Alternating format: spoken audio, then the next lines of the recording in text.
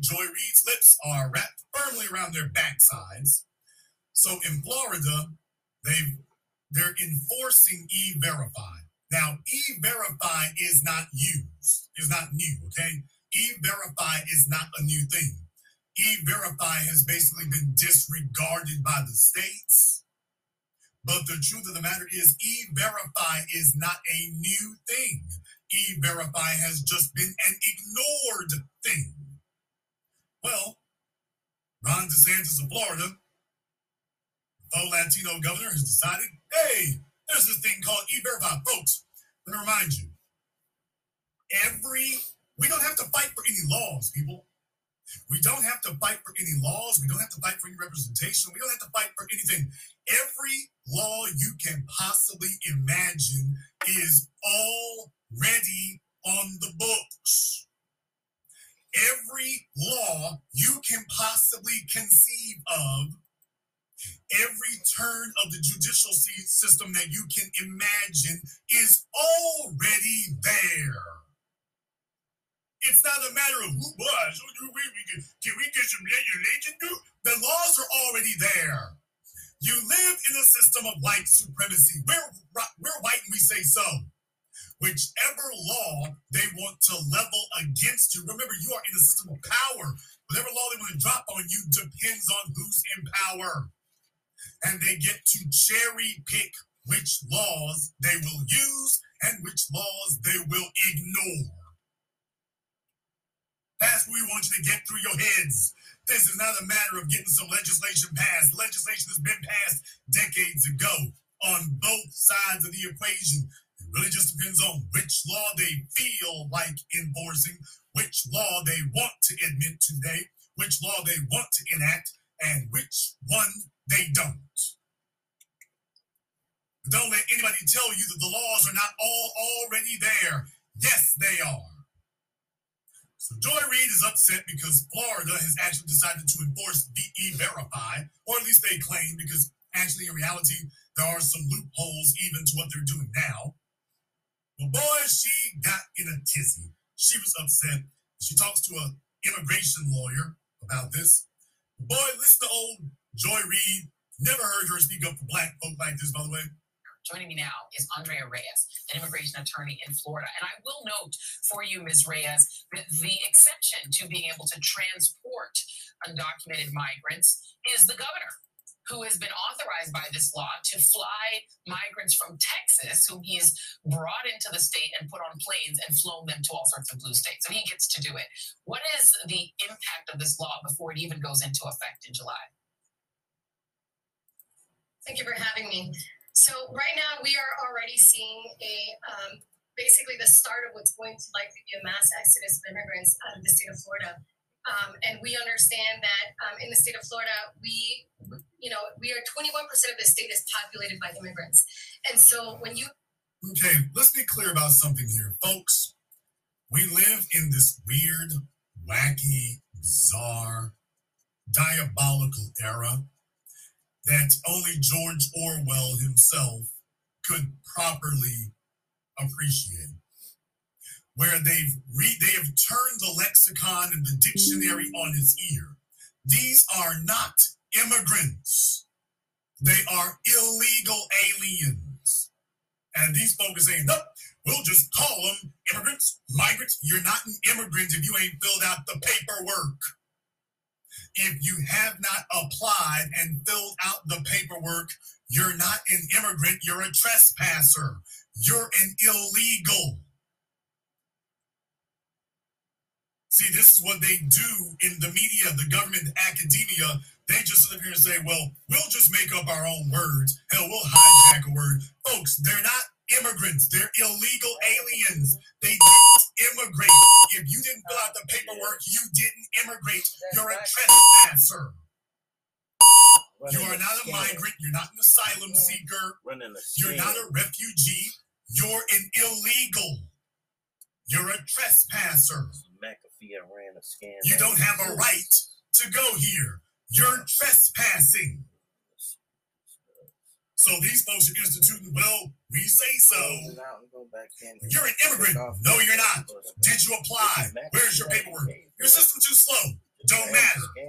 Here's your paperwork. It's not monthly. So just understand what you're dealing with here. This is bum rushing the door. This is if we can smash and grab it and get away with it, let's do so. I don't even. 35% of entrepreneurs are immigrants, contributing a whopping $8.1 billion in total income to the state of Florida. When you have over 21% of the population being foreign-born, where you have over 500,000 U.S. citizens living with at least one undocumented family member in their home in a mixed status environment. When you have a state that is run by immigrants. I want you all to think about something she just said here, because you got to understand when you're dealing with babblers who sit up here and start making up lies and just start pulling numbers out of the air and whatnot. This is not understand something. Hear what she just said about entrepreneurs. You mean the guy with the orange stand by Interstate 4? You mean him? You should be able to click out of that. You can't. You're talking about him? McAfee is a malware itself. People use that as That's malware. The entrepreneur? I'm trying to figure out how to get it off. Over 21% of the population being foreign-born, where you have over 500,000 U.S. citizens living with at least one undocumented family member immigrants. And so when you have a state where 35% of entrepreneurs are immigrants, contributing a whopping $8.1 billion in total income to the state of Florida. Oh, that's interesting. They contribute allegedly, ma'am, because you're probably just making these numbers up, but allegedly $8 billion. How would you know when they're not even declaring themselves? But okay, they contribute $8 billion. That's a lot of damn oranges. That's a lot of oranges and grass cutting. If you let her tell this lie. Well, folks, if you really want to know, just in case you were wondering, the GDP of the state of Florida is around $1 trillion. It's over $1 trillion. The GDP of Florida is over $1 trillion. Ham bones. I think it might got ham slices on there. I cut up a ham. The real gross domestic product is over $1 trillion. And if you take a look at its national, like I say, there's another number for that, but it's about $1 trillion. $1 trillion. She's talking about $8 billion. Furthermore, nobody asked you to come here. Nobody demanded you to be here. You can't sit up here and say, I broke into your house. Take a look at how much money I made after I broke into your house. These are a sick group of degenerates defending this. So if you want to know why sex trafficking and drug running is so big among the same folks who support this kind of thing, now you know why. When you have over 21% of the population being foreign-born, where you have over 500,000 U.S. citizens living with at least one undocumented family member in their home in a mixed status environment.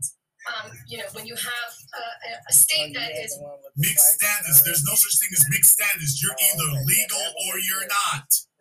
Can you show us your birth certificate and your social security number? You don't have them? Oh, use illegal. It's not a mixed status. If you want to know why people hate lawyers, if you all want to know the reason that people hate lawyers, this woman right here is Exhibit A for why people despise lawyers. Run by immigrants in the industries of crop production, agriculture, construction, roofing, a state that is run by immigrants in the industries of crop production. Illegal aliens don't run the agricultural industry of Florida. Like I say, she's a lying, despicable, disgusting piece of filth. The illegal aliens don't run the agricultural industry anywhere. Anybody who has ever stood at a farm, ever driven through the farmlands, I drive across this country. I drive across this nation. And I have seen the farmlands. I've seen them in the early mornings when they bring the buses out, when they bring all the caravan of cars out in California. And what you'll do is, if you stick around long enough and take a look, you know what you'll see?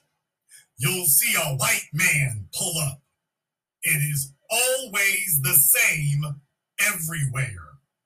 These orange orchards, apple orchards, cotton fields, corn fields, lettuce fields, tomatoes, strawberry, none of them are run by illegals. Not a single one. They are all property owned by white men.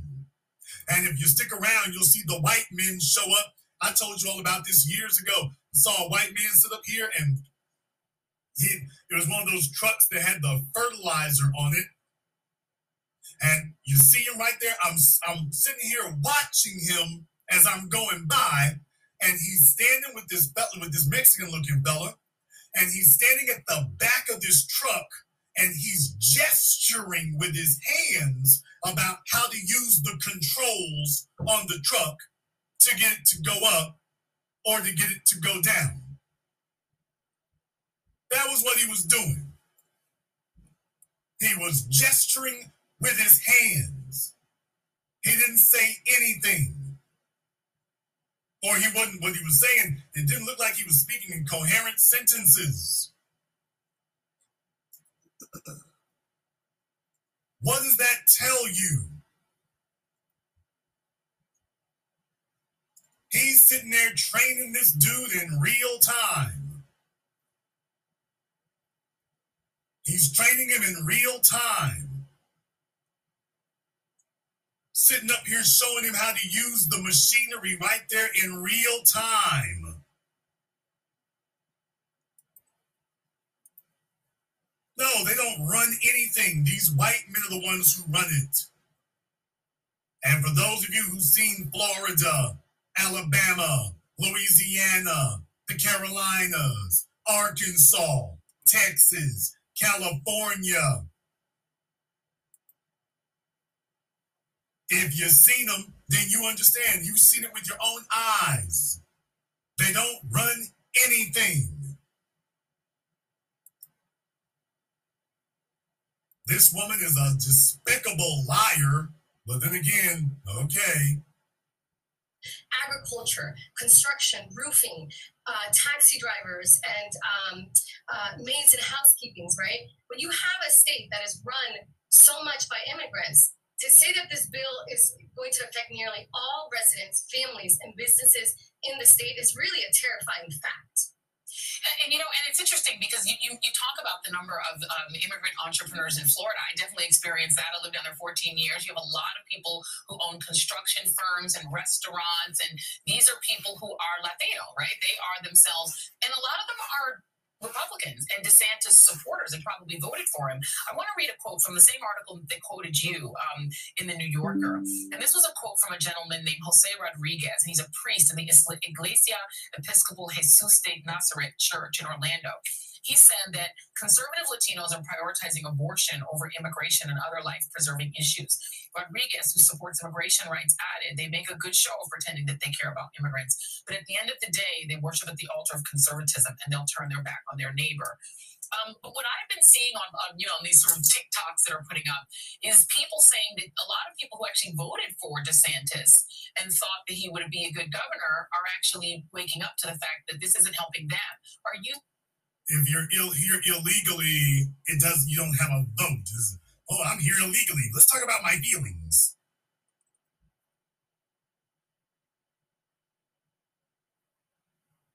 I'm here illegally. Let's talk about my feelings. I want you all to understand, when you're dealing with the CNNs and the MSNBCs and the NBCs and the ABCs and the Disney corporations, I've been all over.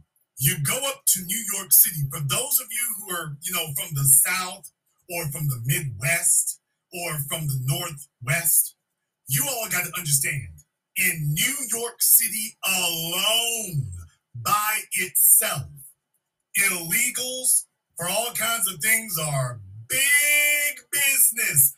I'm talking about for domestic workers. I'm not talking about the things you all usually think about, because there isn't really an agricultural industry in New York to speak of. But y'all, it is huge among millionaires. I'm not talking among really big businesses. It's huge among millionaires. It's a status symbol among the millionaires to have a nanny, to have a housekeeper, to have illegals landscaping. That is a huge cultural thing in New York. I want you to understand that in New York, this is a huge cultural thing. And I'm not just talking about in New York City. I'm talking about in upstate New York also. All over New York State, you got these white folk out there. They're executives. They're middle management. They're executive management. This is a huge cultural thing for them. They want nannies. They want housekeepers. They want maids. This is a thing for them to have illegals as their laborers. This is a thing for them. It's to be totally honest with you, it's like a fetish. It really is like a fetish. And they treat them like they're pets. For those of you who've been there and seen it firsthand, and I have witnessed this firsthand, they treat them like they're pets. They treat them not like a member of the family. They call them a member of the family, but they treat them like they're dogs. They treat them like that little moist black dude at the office. They treat them like they're pets. And I mean, they are really stomped down, rock, rib, hardcore, dyed in the wool, determined that this gonna be what it's gonna be. Manuela and Jesus and Jose, this is what it's gonna be, y'all. So when you talk to individuals like Joy Reid does not want to stop the exploitation. She wants a seat at the table. She's like, hey, where's my whip to crack on there? Where's my little pet? Where's my little nanny? Where's my little housekeeper? So I want you to understand, when you hear the Joy Reids and the NBCs and the ABCs, and you wonder why is it they do that, you go to where these broadcasting companies are headquartered out of in New York, just understand, at the cocktail circuit and the dinner club parties and the supper club parties and whatnot, when folk like Joy Reid show up, they're all sitting there comparing notes about their nannies and their housekeepers and their landscapers and their roofers. This is just a thing for them to do. I want to stick to the ones that actually come by every day. So nannies and housekeepers and landscapers and stuff. Oh, this is big, y'all. Y'all got to understand, this is huge for them. They take pride in this. They take cultural pride in having housekeepers and nannies, but they're so proud of it they don't want to pay the market rates. So just understand, they're standing up for their rights to have more indentured servants. That's what they're standing up for. They're not standing up for humanity. There's damn sure not about that. This is all it's about, is the plantation, and they want to run it. So here she is saying, how can it be that so many Latinos voted for DeSantis? Shouldn't they vote to keep sweeping up the floors at my house? Life-preserving issues. Rodriguez, who supports immigration rights, added, they make a good show of pretending that they care about immigrants, but at the end of the day, they worship at the altar of conservatism, and they'll turn their back on their neighbor. But what I've been seeing on these sort of what kind of priest is this? We're gonna get back to this right here. Joy Reid doesn't even like religion. She don't believe in God. Joy Reid's an atheist, and yet she yanks out an article from the New Yorker. Another atheist publication is an atheist publication telling you all of a sudden they found some priest somewhere battling. And they're telling you that they would turn their back on their neighbor. Excuse me, trespassers are not your neighbor. Squatters are not your neighbor.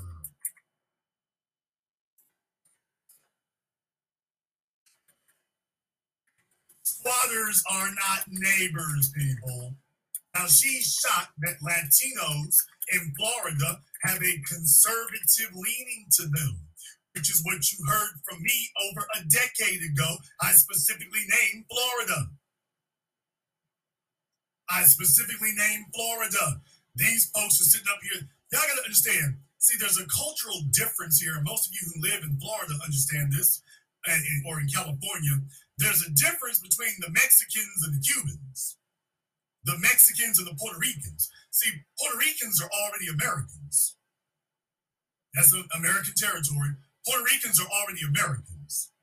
And Cuba is basically an occupied territory. The Mexicans, on the other hand, that's different. And the folks, the Latinos in Florida, the Cubans and the Puerto Ricans, they don't really want to fool with the Mexicans. See, you don't have a bunch of drug cartels in Puerto Rico. You don't really have a bunch of drug cartels in Cuba. You go down into Mexico, it's on and popping. You go to Colombia, it's on and popping. And the Cubans and the Puerto Ricans are like, we ain't really trying to have all that. Meanwhile, they're not sitting up here grabbing with the 5 kids in tow. They're like, we ain't really trying to do that right there. We ain't trying to, no, that's not, we don't do all that. They messed up the neighborhood. So Joy Reid, when you hear about her jockeying for a new illegal alien nanny, or jockeying for a new illegal alien housekeeper, she's talking about the Mexicans.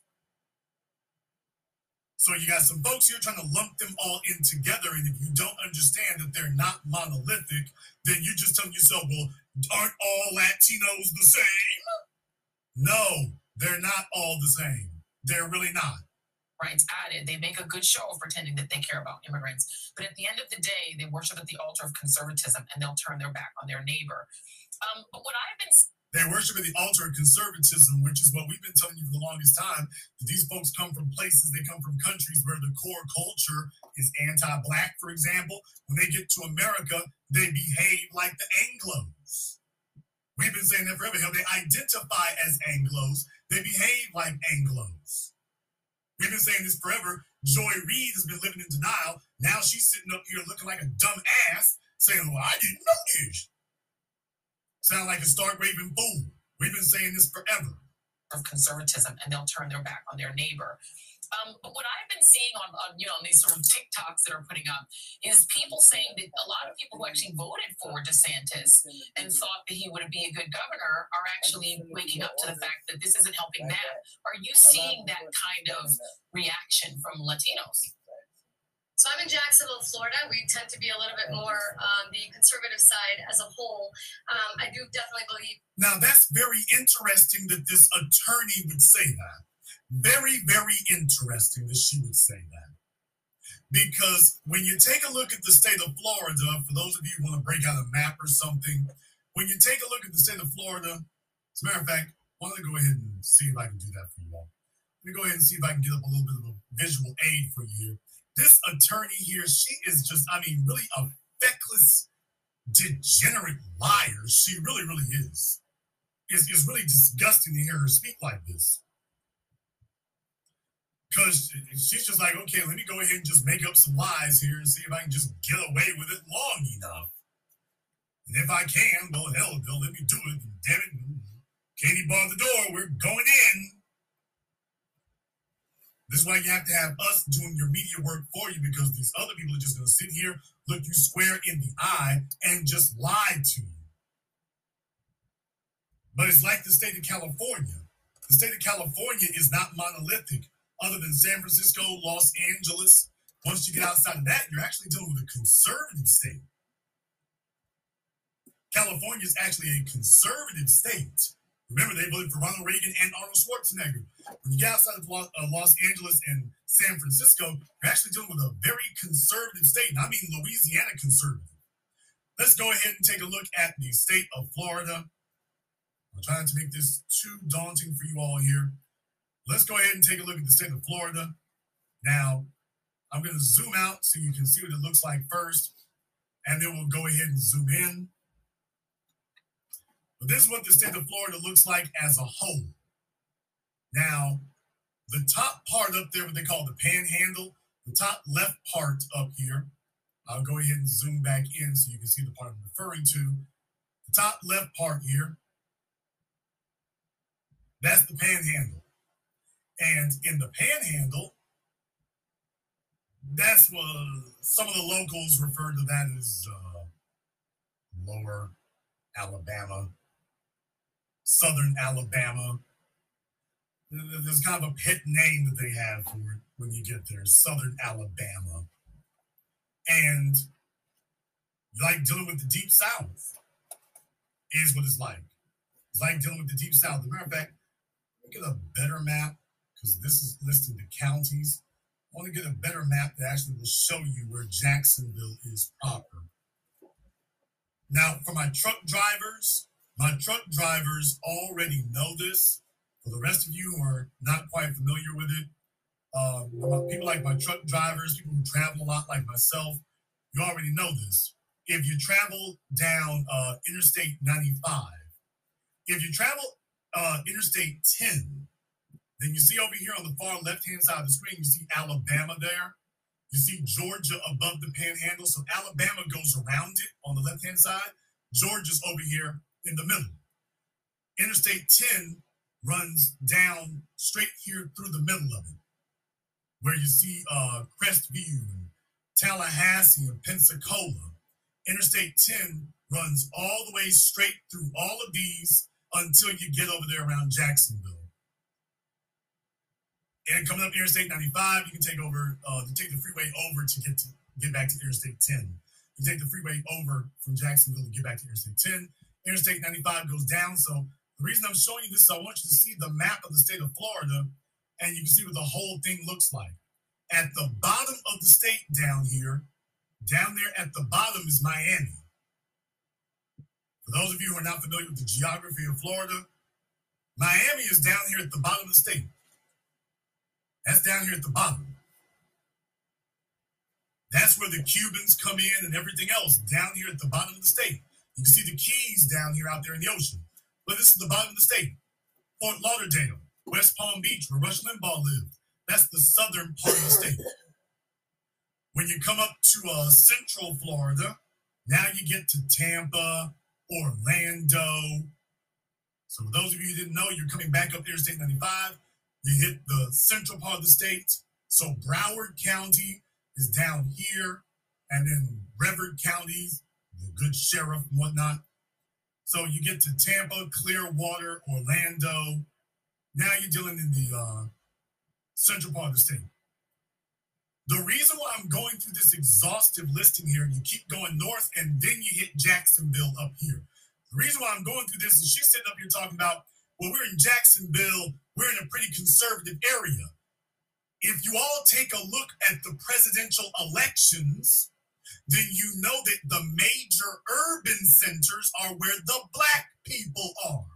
So when Joe Biden wants to try to win the state or something like that, if the Democrats want to win in the state of Florida, they know they got to get out the vote in Jacksonville, Tallahassee. But those are the two majors right there. And then to a lesser degree, Orlando, Florida, stand up. Florida, if I'm lying on Florida, y'all stand up right now and call me on it. But the Democrats, every presidential election, they will tell you the major urban areas in Florida, that's where they got to get out the vote. So Miami, Orlando, Jacksonville, Pensacola, Tallahassee. And y'all, the rapper T-Pain. The T stands for Tallahassee. For those of you who didn't know, the rapper T-Pain, the T stands for Tallahassee. So my folks who live in Florida know that she's lying. When it comes to the elections in Florida, they know that she's lying. That's the crazy part about it. She's lying so damn bad that it's not even funny now. Not even funny.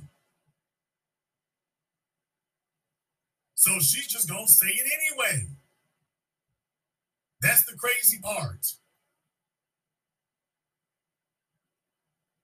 By the way, I think in Florida, a Democrat just beat the Republican mayor of Jacksonville, I want to say. Yeah, that just happened, as a matter of fact. Let me go ahead and put that up on your screen. I'm doing the most here tonight. But I'm just saying, I want to disprove these lies, and this is why you have to come to us, because if you listen to MSNBC and anything they bring on there, They're just going to lie their asses off. Conservative city of Jacksonville, Florida?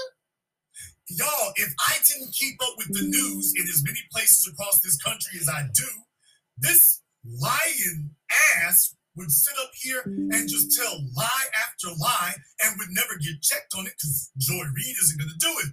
My folks in Florida would be screaming at their TVs and screaming at their computers saying this is a damn lie. Jacksonville is not a conservative place.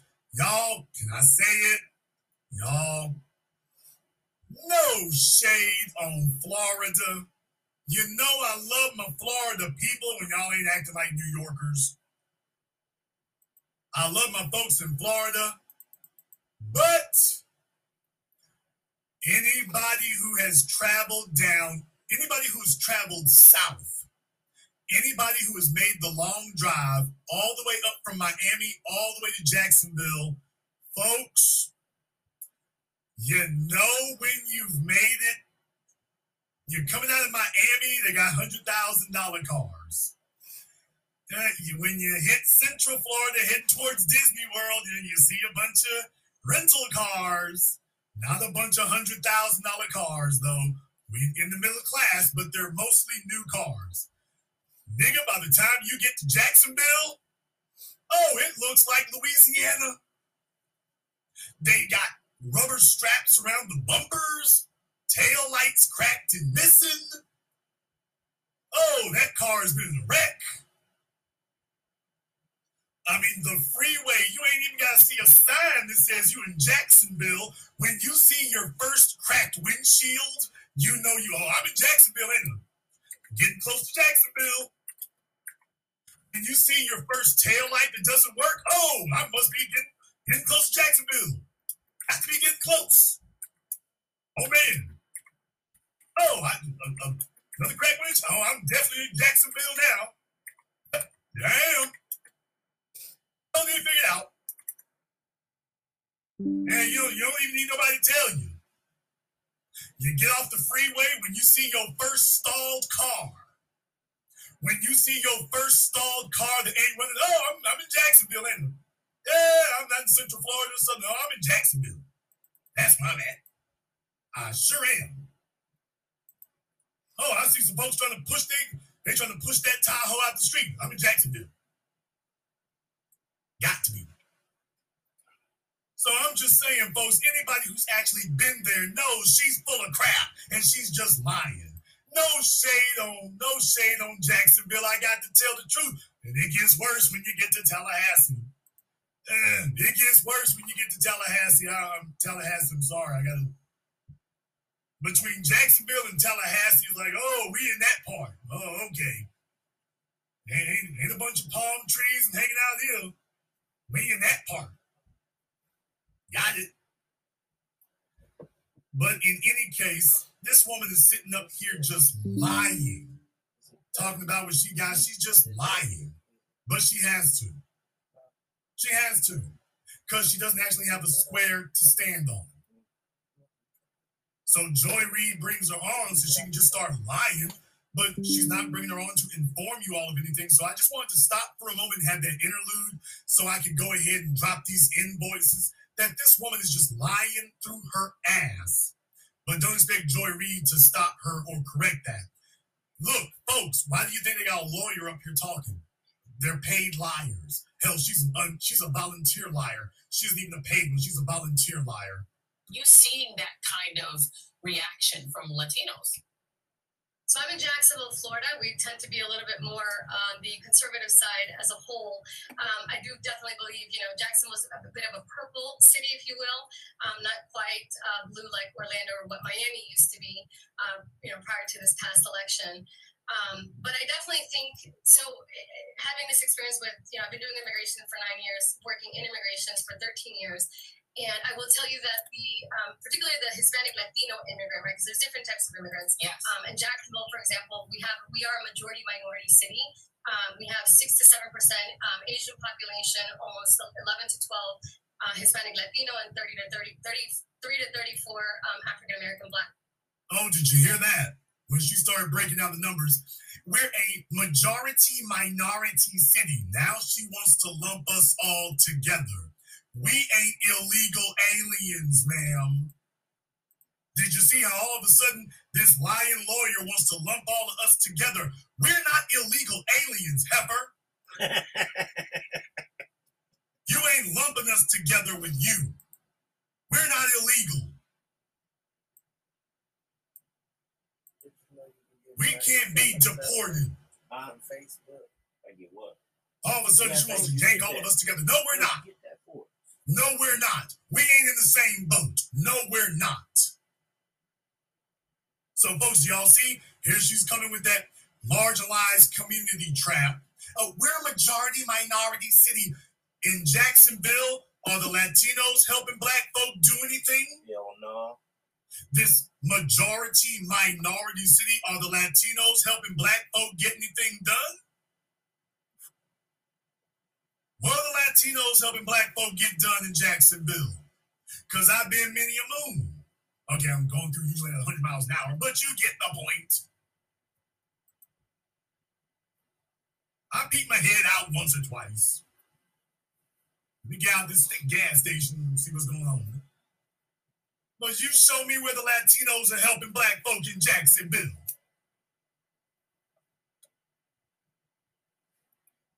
So she's just basically freestyling off the top of the dome right now. Minority city. We have 6 to 7%, right? Because there's different types of immigrants. Yes. In Jacksonville, for example, we are a majority minority city. We have 6 to 7% Asian population, almost 11 to 12 Hispanic Latino, and 33 to 34 African American Black population. So we are. Okay, so now you see why she wants to bring in more illegals, because she's like, hey, 30% of the city, 35, 37% of the city is black. We need to neutralize that black population. And Joy Reid, y'all got to understand, when you're dealing with little weird-ass, bug-eyed, outside heifers like Joy Reid has never been accepted among black people. She's just like Simone Sanders. Everybody can see she's a white ass kisser, so she ain't never had any support among black people. So as far as she's concerned, she's like Tim Scott.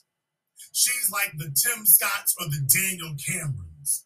If I can't get no love among black folk, then to hell with black people, and I'll just go ahead and sink them. I'll put my strength in the cause to sink them. Because she's never had any support among black people. There's nowhere she goes where there are young black people saying, boy, I wish I could be like Joy Reid when I grow up. Ain't nobody saying that. She's never heard someone in the audience say, you're an inspiration to me. I wish I could be like you when I grow up. She doesn't get that kind of love. So as far as she's concerned, she's on a one-woman crusade to try to destroy black folk, and that's why NBC has hired her and retained her. Because they know what she's about. So yeah, she's right there with the lawyer liar. Yeah, we need to get those black numbers down in Jacksonville. We need to lower those black numbers. We're actually a majority minority city, but our politics don't reflect that. But I having already seen a couple of election cycles here, right? What I can tell you is that the immigrant, particularly the Hispanic Latino immigrant, is not monolithic, right? They're not attached to one particular issue. And did you get that? The immigrant, particularly the Latino Hispanic immigrant. Whoa, did you see that? Did you all see what she just did there? The immigrants, specifically Latino Hispanic immigrants. Okay. She just signified who she's here for.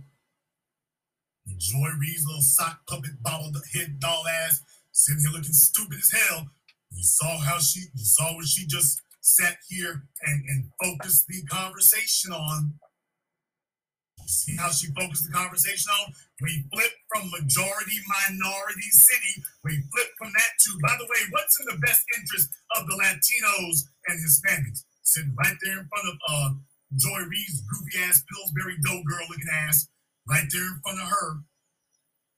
She ain't saying a damn thing.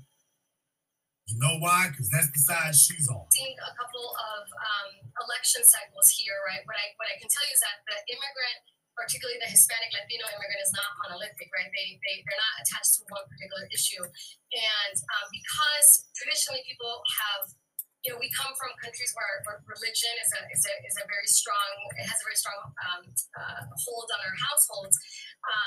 They tend to vote for things that don't necessarily protect their immediate interests. And that's something that I started a nonprofit called Nefida that we're trying to work to educate the immigrant population on, like, this is the way that our political system works. This is how, when you come to this country, you got to leave aside your political baggage from your country. Oh, shucky ducky. Now, did you hear that? We wanted to let them know that we do things different up here in Lawyer Liar Land. So you need to leave the way you did that. You need to leave that behind. Ma'am, if they're so great and wonderful, why they got to leave anything behind? Do you see how she's condescending to them? There's something wrong with them, but she's like, bring them in by the boatload. So we need to bring them in, but then we need to educate them now. We do things differently here. Really? Boy, she's like a Latina mammy. Let me talk down to everyone. And that's something that I started a nonprofit called Nefida that we're trying to work to educate the immigrant population on, like, this is the way that our political system works. This is how, when you come to this country, you got to leave aside your political baggage from your country. Unfortunately, a lot of these immigrants that come from, states that have been very polarized, where there's been a lot of corruption and collusion, they tend to vote a very specific way because they're trying to avoid having that here, not understanding how our Constitution works, separation of powers, federalism. So she's talking as if Cubans and Puerto Ricans don't understand that they came to America and don't understand how American law works. Do you hear how absolutely egregiously dishonest this heifer is? That they came to America and don't know how American law works. What she's really saying is, you're not doing what I want you to do. So let me come in and lie to you. Let me get a bunch of y'all together and lie to you and hopefully deceive you into voting against what you actually want. You should vote for my interest, not yours. So yeah, this is what's going on over there. This is what's going on over there.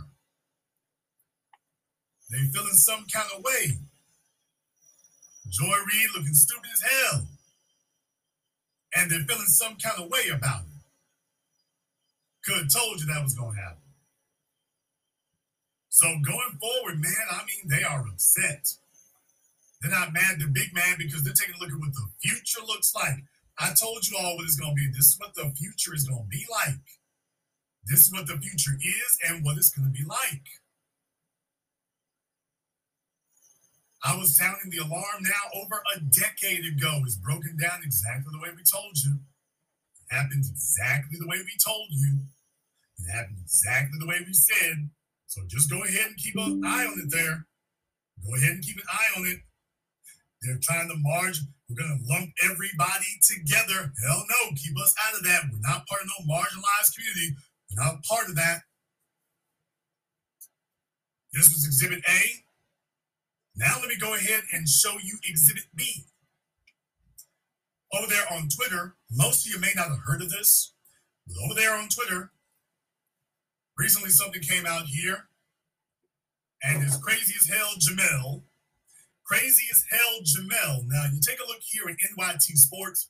It talks about the Dodgers caught off guard by the blowback to the decision to rescind a Pride Night invitation to the Sisters of Perpetual Indulgence are internally discussing potential compromise solutions, according to a team official. Jamel Hill, now we'll get into this, but it's Pride Night, so this is an LGBT issue. Here comes Jamel Hill. Y'all, you got to understand, when your daughters have been raised around a bunch of promiscuous energy, if your daughter is caping this hard for something that a sexual practice that she doesn't engage in, that's because she engages in it. She just don't want to tell y'all. Jamel Hill said, just infuriating. Organizations want cool points for being allies, but when the heat comes, they cower. Newsflash, supporting Marginalized groups means standing up to the people who prefer they not exist. It might cost you relationships. It might create animosity. If you're not willing to withstand that, keep your support. Well, they did. Why are you mad?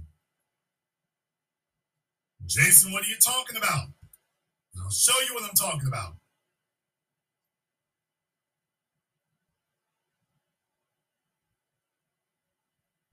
In the article here, let me see, okay, that off.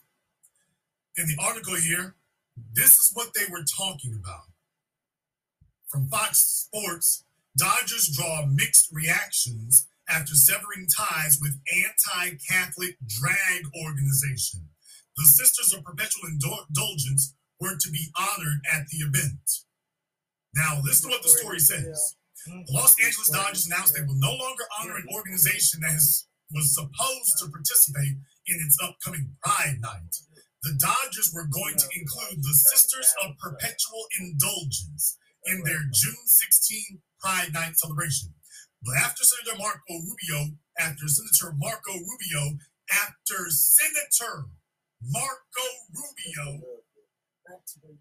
wrote a letter to the MLB regarding the group's anti-Christian sentiments, the team has backtracked.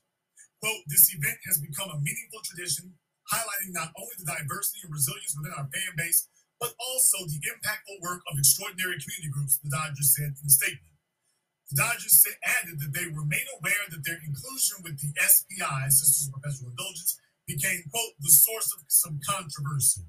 Quote, given the strong feelings of people who have been offended by the Sisters' inclusion in our event, and in an effort to distract from the great benefits that we have seen over the years of Pride Night, we are deciding to remove them from this year's group of honorees. So they were actually going to receive some honorary award. The decision received mixed reactions from fans, ranging from the Dodgers being celebrated for the move by Rubio to being called cowards. Quote, for once, common sense prevailed in California, Rubio said in the statement in response to the team's statement. So you got to understand what happened here. Marco Rubio wrote a letter to the head of MLB, and that happened. Now, of course, some of your left-leaning newspapers said something different. This title right here is really dishonest. Dodgers dropped plans to honor Catholic hate group. No, it's not. They're not a Catholic hate group. They're anti-Catholic. This is from Rolling Stone. Conservatives bully LA Dodgers into dropping charity drag group from Pride Night. Y'all gotta understand, Jeffrey Epstein had a lot of friends in the media. Jeffrey Epstein had a lot of friends in magazine publications. Jeffrey Epstein had a lot of friends in Hollywood. Jeffrey Epstein, those were his peeps. Hollywood, the corporate media, ABC, NBC, Silicon Valley, those are Jeffrey Epstein's peeps. Those are his people. What he was into, they are into. Jeffrey Epstein's people, they into the same stuff. Every form of sexual deviancy and degeneracy that you can possibly imagine, including children, animals, you name it. Those are his peeps. So when you see them coming out writing articles like this, just understand, he had a lot of friends in the media. He had a whole lot of them. Now, what you're reading here is that the Dodgers dropped the Sisters of Perpetual Indulgence from their event. That's what you're hearing. But I want to show you something else. While Jamel Hill wants to sit up here and lie about marginalized communities, this is why we as Black people got to stay away from that damn marginalized communities talk. Don't bring that over here to us. Don't bring that to us. The reason why, I want to show you another article. Now that we've talked about how things ended, I want to show you how they got it done. This is from CatholicLeague.org. This is from CatholicLeague.org. And this is their article from right before the MLB announced they were going to do this. This is their article. Dodgers reward anti-Catholic hate speech by Bill Donahue. Now listen to what he says, because you didn't hear any of this in any of those articles. Los Angeles Dodgers have besmirched their legacy of combating bigotry by partnering with LA Pride in awarding this year's Community Hero Award to an obscene anti-Catholic group, the Sisters of Perpetual Indulgence. The award, which will be presented by Blue Shield of California, your insurance companies, major corporations, your Fortune 500s, they are infested and overrun with sexual psycho degenerates. Told you. Celebrates the 10th annual LGBTQ night at Dodger Stadium. In 1947, the Brooklyn Dodgers made history by naming Jackie Robinson to its roster. He was the first black man to play Major League Baseball. Now it is in the business of promoting bigotry, not lightning. By rewarding anti-Catholicism, the Dodgers have broken bread with the most despicable elements in American society today. The Catholic League has been the leading critic of this bigoted organization for decades. Don't believe the lie that the Sisters of Perpetual Indulgence mean no harm. And don't believe the lie floated by Eric Braverman, a communications spokesman for the Dodgers, that this event is all about, quote, diversity and inclusion. On the contrary, it's about rewarding hate speech.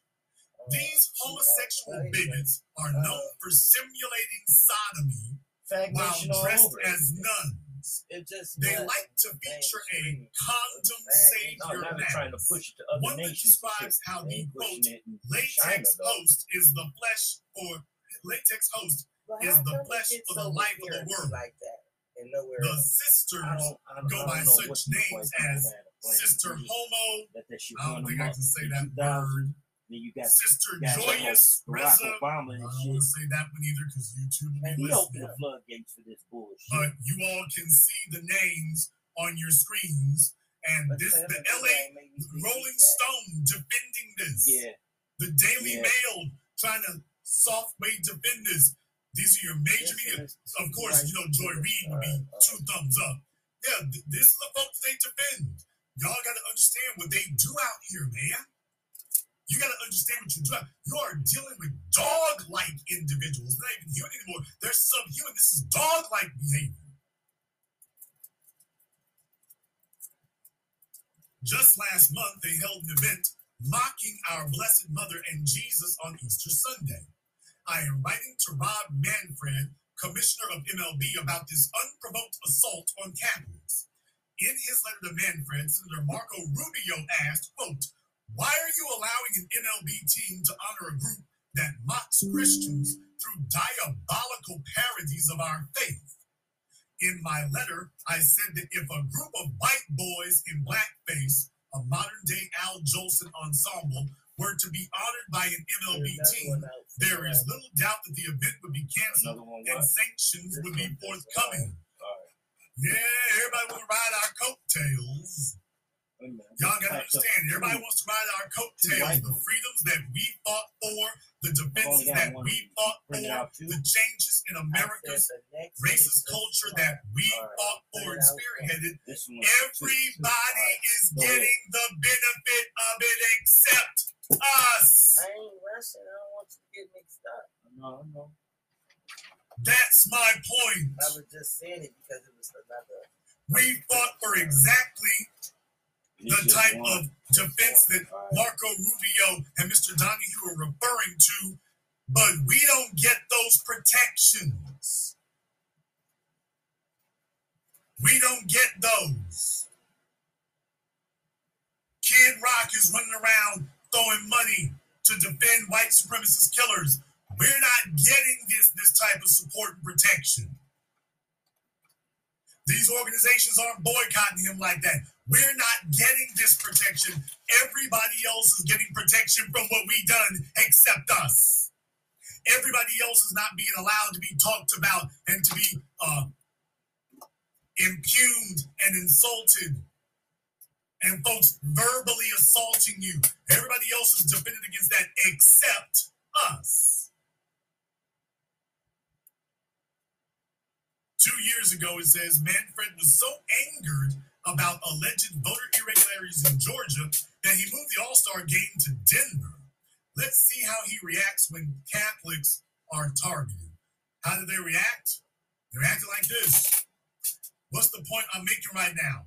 What is the point that I'm making to you all? I want to tell you all right now, you got the Catholics on one side, and you got Rubio here on the other. What I'm saying is that their representation, this is what happens when your representation actually represents you.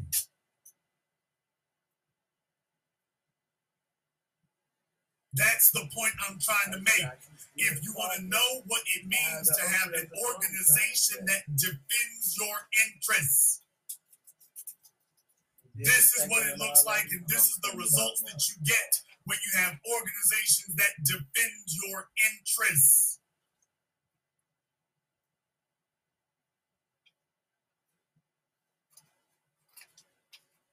This is the reason why we told y'all you want to talk about DME, the NAACP, and NCOBRA, and all these old jackass organizations.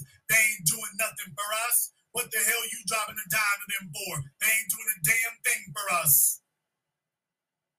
Nothing. The Urban League and all this mess. Hell, the NAACP is defending everybody except black folk. Now, remember the white woman I showed y'all last year? She got beat up by the police. Here comes the NAACP. Excuse me. Excuse me. Y'all must be bored. This is what they're doing. This is what they're doing for their folk. I'm telling you, this is what it looks like. We don't have representation. And the folks that the corporate media pays to come out and, quote, represent us, take a look at what they represent. Jamel Hill can go to hell on a hot dog sitting up here talking about marginalized groups. And the marginalized group she wants to talk about is a bunch of stinking, reeking sexual degenerates and saying, oh, we're in the same boat with them. Every time you turn around, this is that marginalized community trap. Every time you turn around, somebody's trying to lump us in with somebody else. They want other people to benefit from the civil rights and the cultural change that we created. If you all agree with what I'm saying here tonight, give me the black fist emoji in the chat room and hit the likes button. There's over 4,400 people in here live right now. Give me the black fist emoji in the chat room and hit the likes button.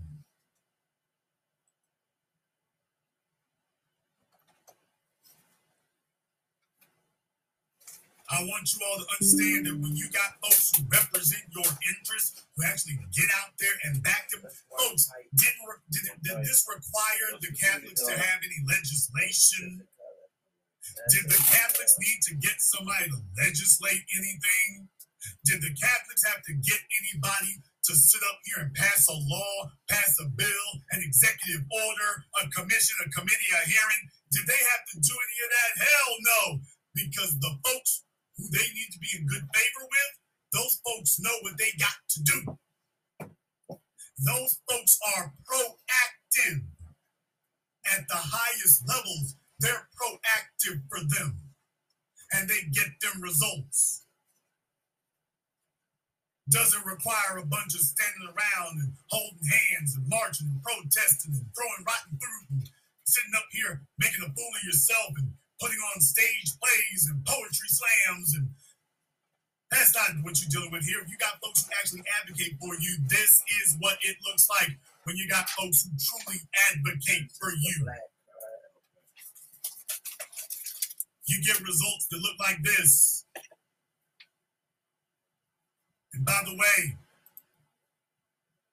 you didn't hear the Catholic League describe Catholics as a marginalized community, now did you? Didn't hear them say that. Didn't hear them say that. Anyone who doubts the influence of the Catholic Church to this day has obviously not been paying attention. If you are doubting the influence of the Catholic Church to this day, still using it. They're still using it very effectively. And I just wanted to show you what it looks like. Don't let people drop you off in some marginalized community bag, and you are actually allowed to do what you got to do. It looks like this. It looks like this. We don't have any such group in Black America. We don't have it. Because every time we turn around, we keep letting folks tell us that we're part of marginalized community. What the hell is that? We ain't a part of nothing. The Catholics got what they wanted specifically for Catholic people. Specifically for Catholic people. They got what they wanted specifically for Catholics by standing up for themselves as Catholics. Folks, when you have somebody coming to you talking about marginalized community, they throwing you a trick bag. They want to get to be able to sponge off of your influence and then go take the benefits somewhere else. They'll sit here and tell you, oh, this is going to be for everybody, but then it's going to be for, they're going to pick up the benefits and grab it and go marching off on their side of town. And then tell you, oh, well, maybe next time. Then when you come up talking about what you are in need of and that your needs and your demands and your wants have been ignored, the folks who sat up here and marginalized community people, you ain't going to have nothing to say. They're not going to be there to reinforce that. Do not let anyone drag you off into the marginalized community trap. It is a trap. Don't fall for it. It's a trap. You want me still just print this out? I'm just showing you examples tonight of exactly why we do not accept it and why we avoid it. Not gonna have it. However, some of you might disagree. Therefore, the telephone lines are now open. The number is 646-787-1933. 646-787-1933. Your personal access code to the Blackest radio program in existence, the only one of its kind on planet Earth today.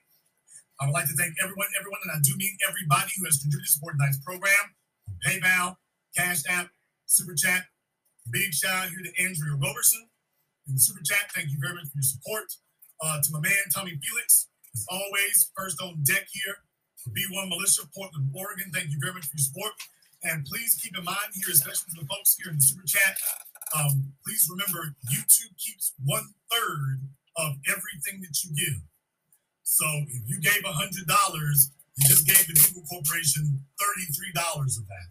So do keep that in mind. If you do want to contribute, you are encouraged, though not required, to definitely utilize PayPal, Cash App, Venmo. You definitely have options in that regard. But no matter what you do, thank you very much for your support. Big shout out to my man, Mr. Richburg, and to Brenda Starr as well. We're going to take a very brief commercial, non-commercial break. When we come back, we'll get to your phone calls and more. This is the Black Channel. Are you ready to take the next step in your career and business? With Higher Life Recruiting and Consulting, you can get the help you need to reach your goals. Our experiences span multiple industries, giving us the ability to source top talent across various fields. We specialize in STEM and high-tech industries. We are equally adept at recruiting and professional services. Our services include career consulting, resume writing, LinkedIn consulting, interviewing, lead generation, sourcing, and talent mapping. Follow us on Instagram and get hired with us. A white supremacist assassin seeks revenge. Corrupt FBI agents with evil intentions. Dangerous black collaborators dedicated to treason. Arkham Jeffers must defeat them all and somehow survive. One misstep and he's a dead man. Join Arkham Jeffers as he looks the devil in his blue eyes and tells him, Black First. Yeah. A sequel to the underground hit War of the Heart. Spirit of 1811 Publishing presents God Love Us. On sale at Amazon. Pre-order and save today. Visit spirit1811publishing.com and show your love. Having computer problems? Is your PC or Mac really slow? Need help building a gaming PC? Having problems with your Apple or Android device? Call or text Fix too fast. We can fix common and uncommon computer software issues remotely anywhere nationwide. Comfort of your home or business. Are you having hardware issues with your PC or Mac? Ship it to us and we will ship it back fixed. Call 1-877-412-9890 or text 513-440-1646 to speak to a technician. Please visit our website at www.fixttoofast.net.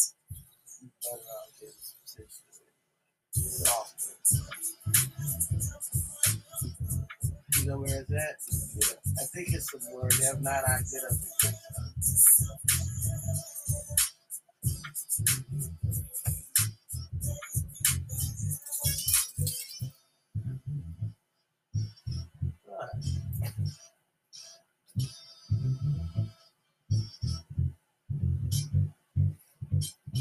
Is there some in there?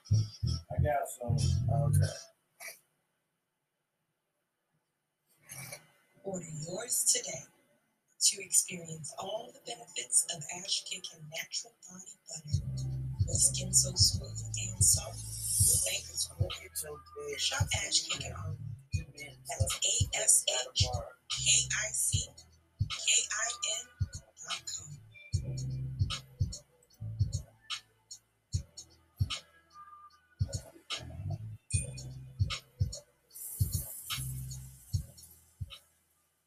Greetings, brothers and sisters. My name is Joe Jackson, from the Foundation of Black America, and I individually IT with the goal of helping the family globally.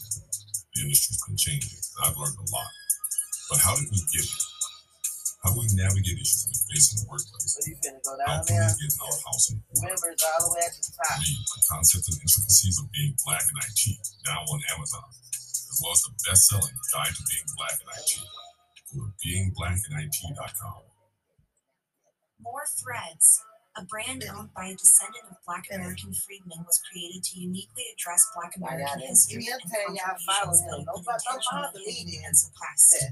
Use their apparel and more to learn and share the Black American history of Black inventions, heroes, talents, Black business districts, and more. Sign up and support not only a Black-owned business, but a movement at www.morethread.co. Oh, lay down, girl. Hi, this is Brenda Starr, creator of Poetry with a Purpose and author of the book Pressed But Not Crushed.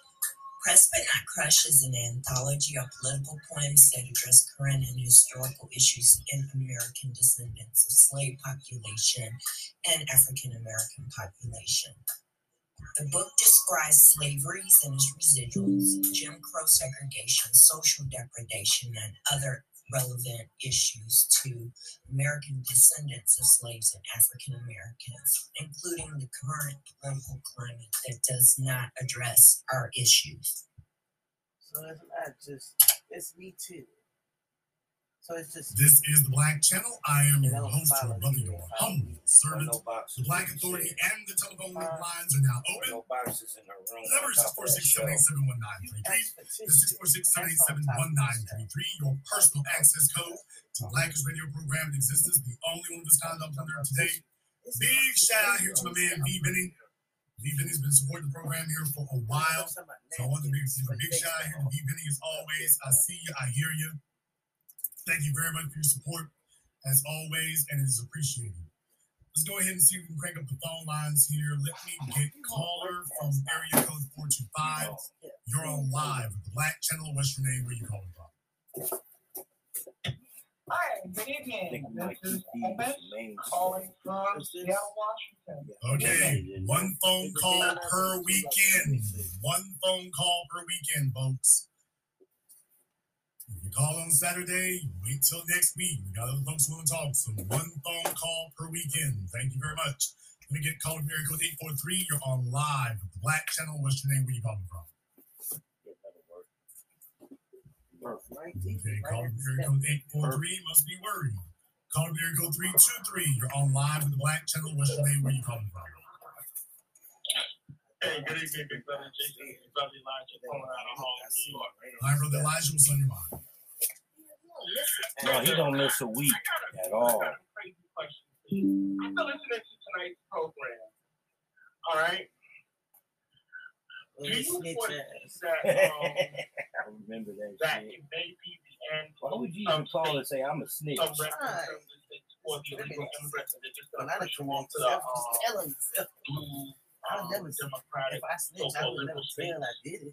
Well, like I say, that's a slippery slope, and that's a problem too, because you can dump them off in New York City, and it would be different if New York City were a different nation or a different country, but it's not. There are interstates all over America that connect you to this rogue state. So New York and California are not just states anymore, they're rogue states.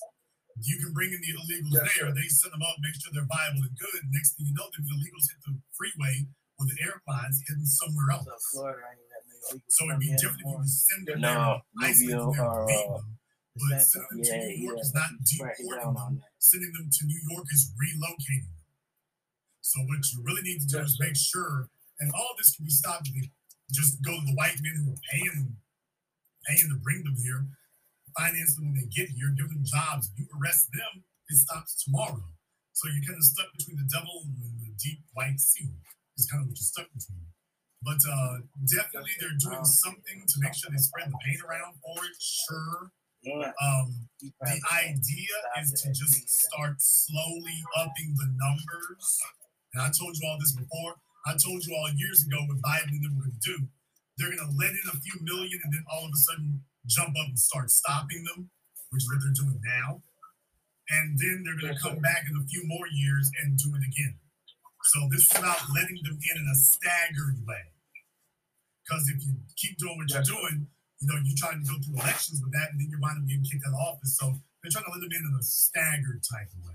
That's what you're witnessing. So they're bringing them in jolts, in spurts. Thank you very much for giving us a call tonight. Let me get caller area code 929. You're on live with Black Channel. What's your name? Where are you calling from?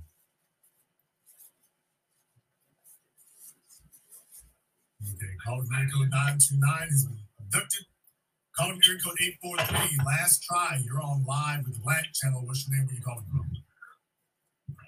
Hey, this is Phil from Beaufort, South Carolina. Phil from Beaufort, South Carolina. Phil, haven't you exhausted your entertainment value on my program? It's the coon. I wanted to talk about North Carolina. Okay. Phil, haven't you, did not previously tell you that you had exhausted your entertainment value on my program?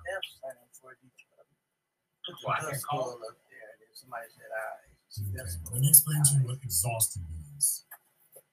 Exhausted means there's nothing else there. That's what exhausted means. So since Phil is a bit slow on things, folks, exhausted means you have run out. And that's what exhausted means. Give me your game call. No, nigga, no.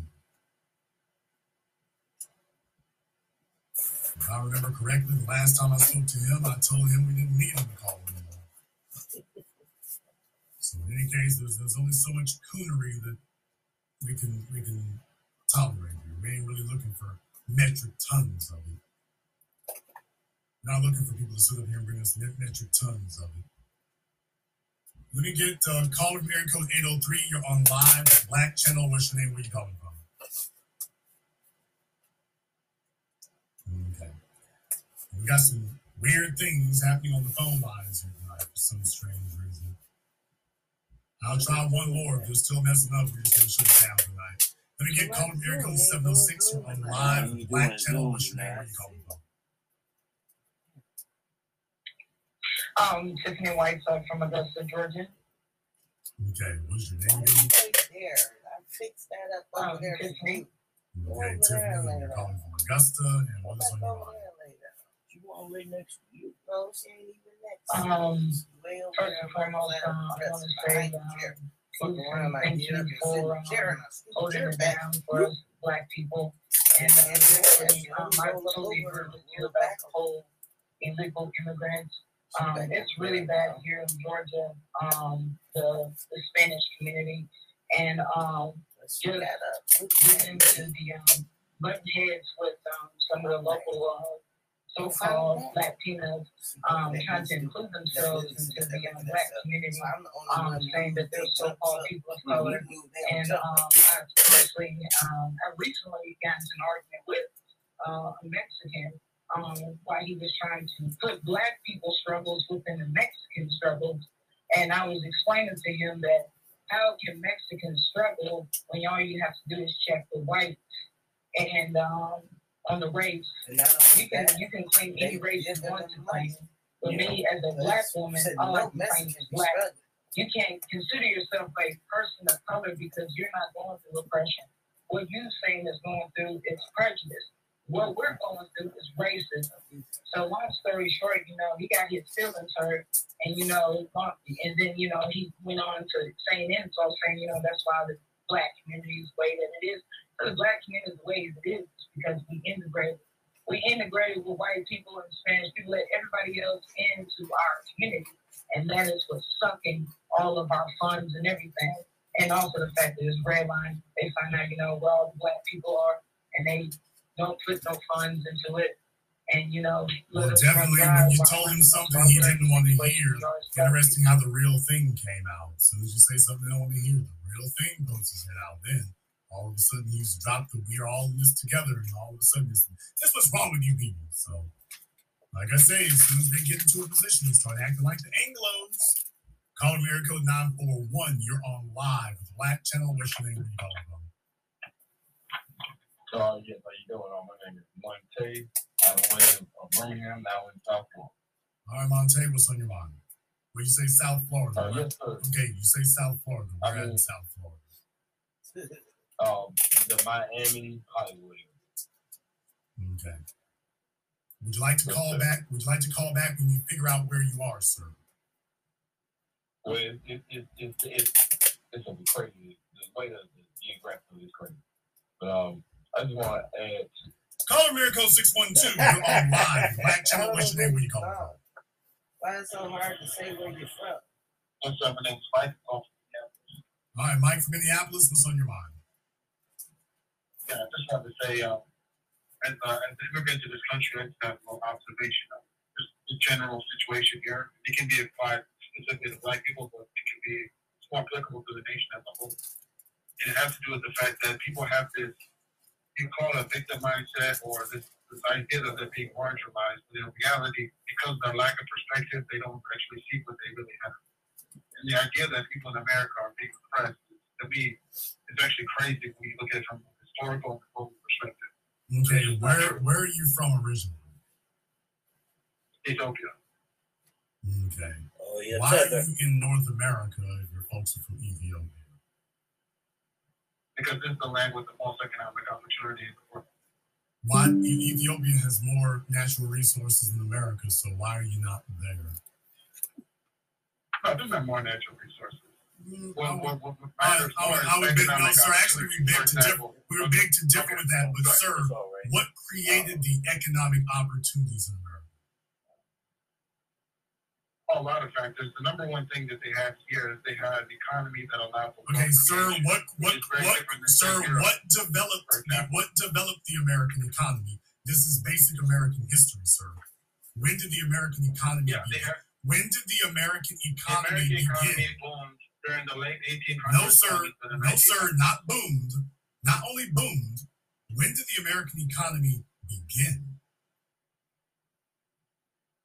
Well, it began when the country began, but I'm saying... No, sir. Okay, sir. Then basically what you're saying is you're completely ignorant, brain dead, and clueless about the basic American history. I'm not ignorant, and sir. Yet you're trying to pretend that you know what American history is. You just been asking yourself from the world, sir. I didn't claim to know all of American history. Sir, America's economy, sir, America's economy, sir, we're not going to talk over the host here. I want you to get Sally Struthers to come get you a bowl of rice so you can just listen.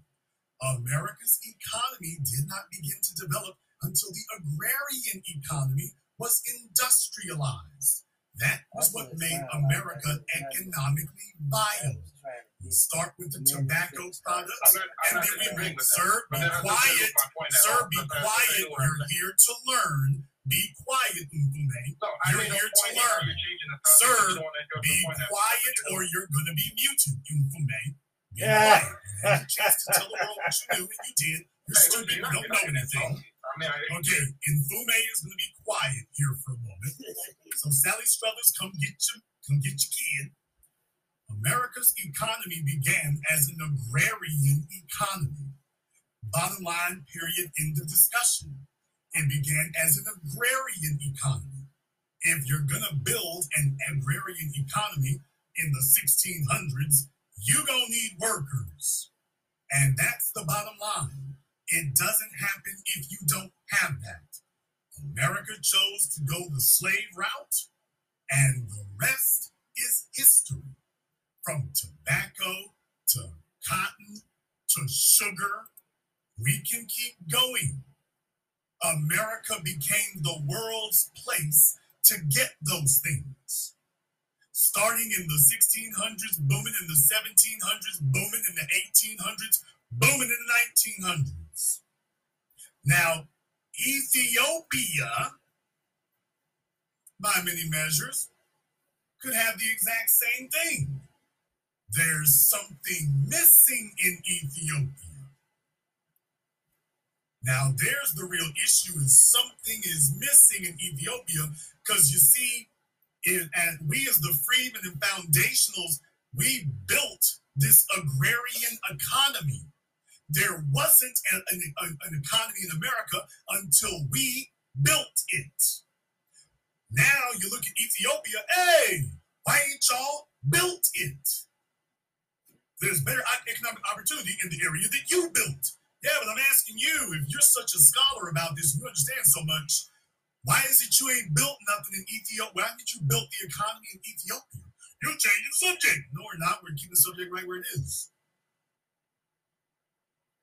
We're keeping it right where it is. Because you see, when you ask him why they haven't built an economy in Ethiopia, he's then going to tell you, well, we is oppressed in Ethiopia. King Juzi, we's oppressed. Well, we're oppressed in North America. We didn't pick up, grab our surfboards, and flee. We stood and we fought for, we have been fighting now for hundreds of years, not a decade through some penny civil war. We've been fighting for hundreds of years. That's the difference between Ethiopia and black people, the descendants of the slaves in America. We acknowledge that oppression exists and we fight it. They acknowledge the oppression exists and then they get to flapping their feet. That's all you hear. When they hear oppression, you do that. Feet just flapping. When we see oppression, we stand, we fight. When they see oppression, everybody makes out like Usain Bolt.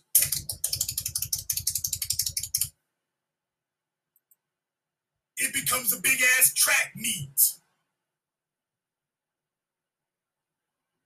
50,000 niggas sitting up here trotting through the desert, fast as they can.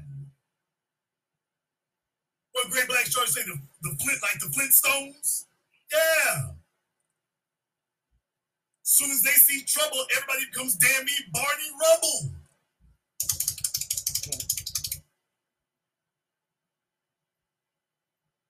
All you hear is foot flesh flapping on the floor.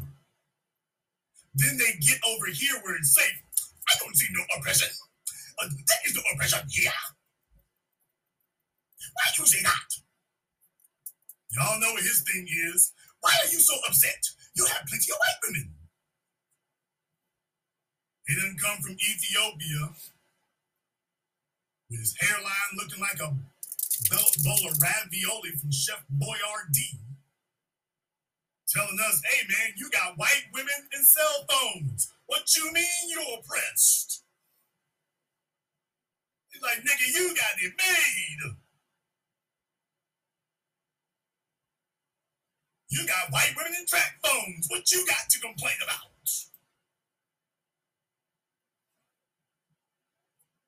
He wasn't even offended when I said Sally Struthers. Hey, man, Sally Struthers needs to come talk to you. She is? Ooh, let me come back out. Do I look straight up? I am wearing my best turquoise jacket.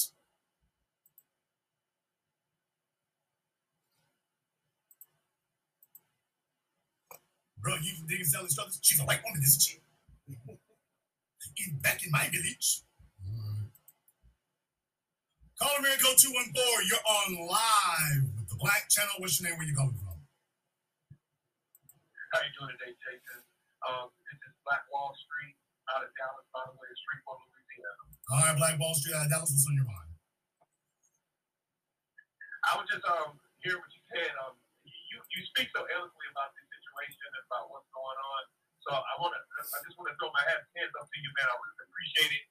I really learned a lot from this show, man, from this broadcast. I learned a lot, and I just want to thank you. Yep.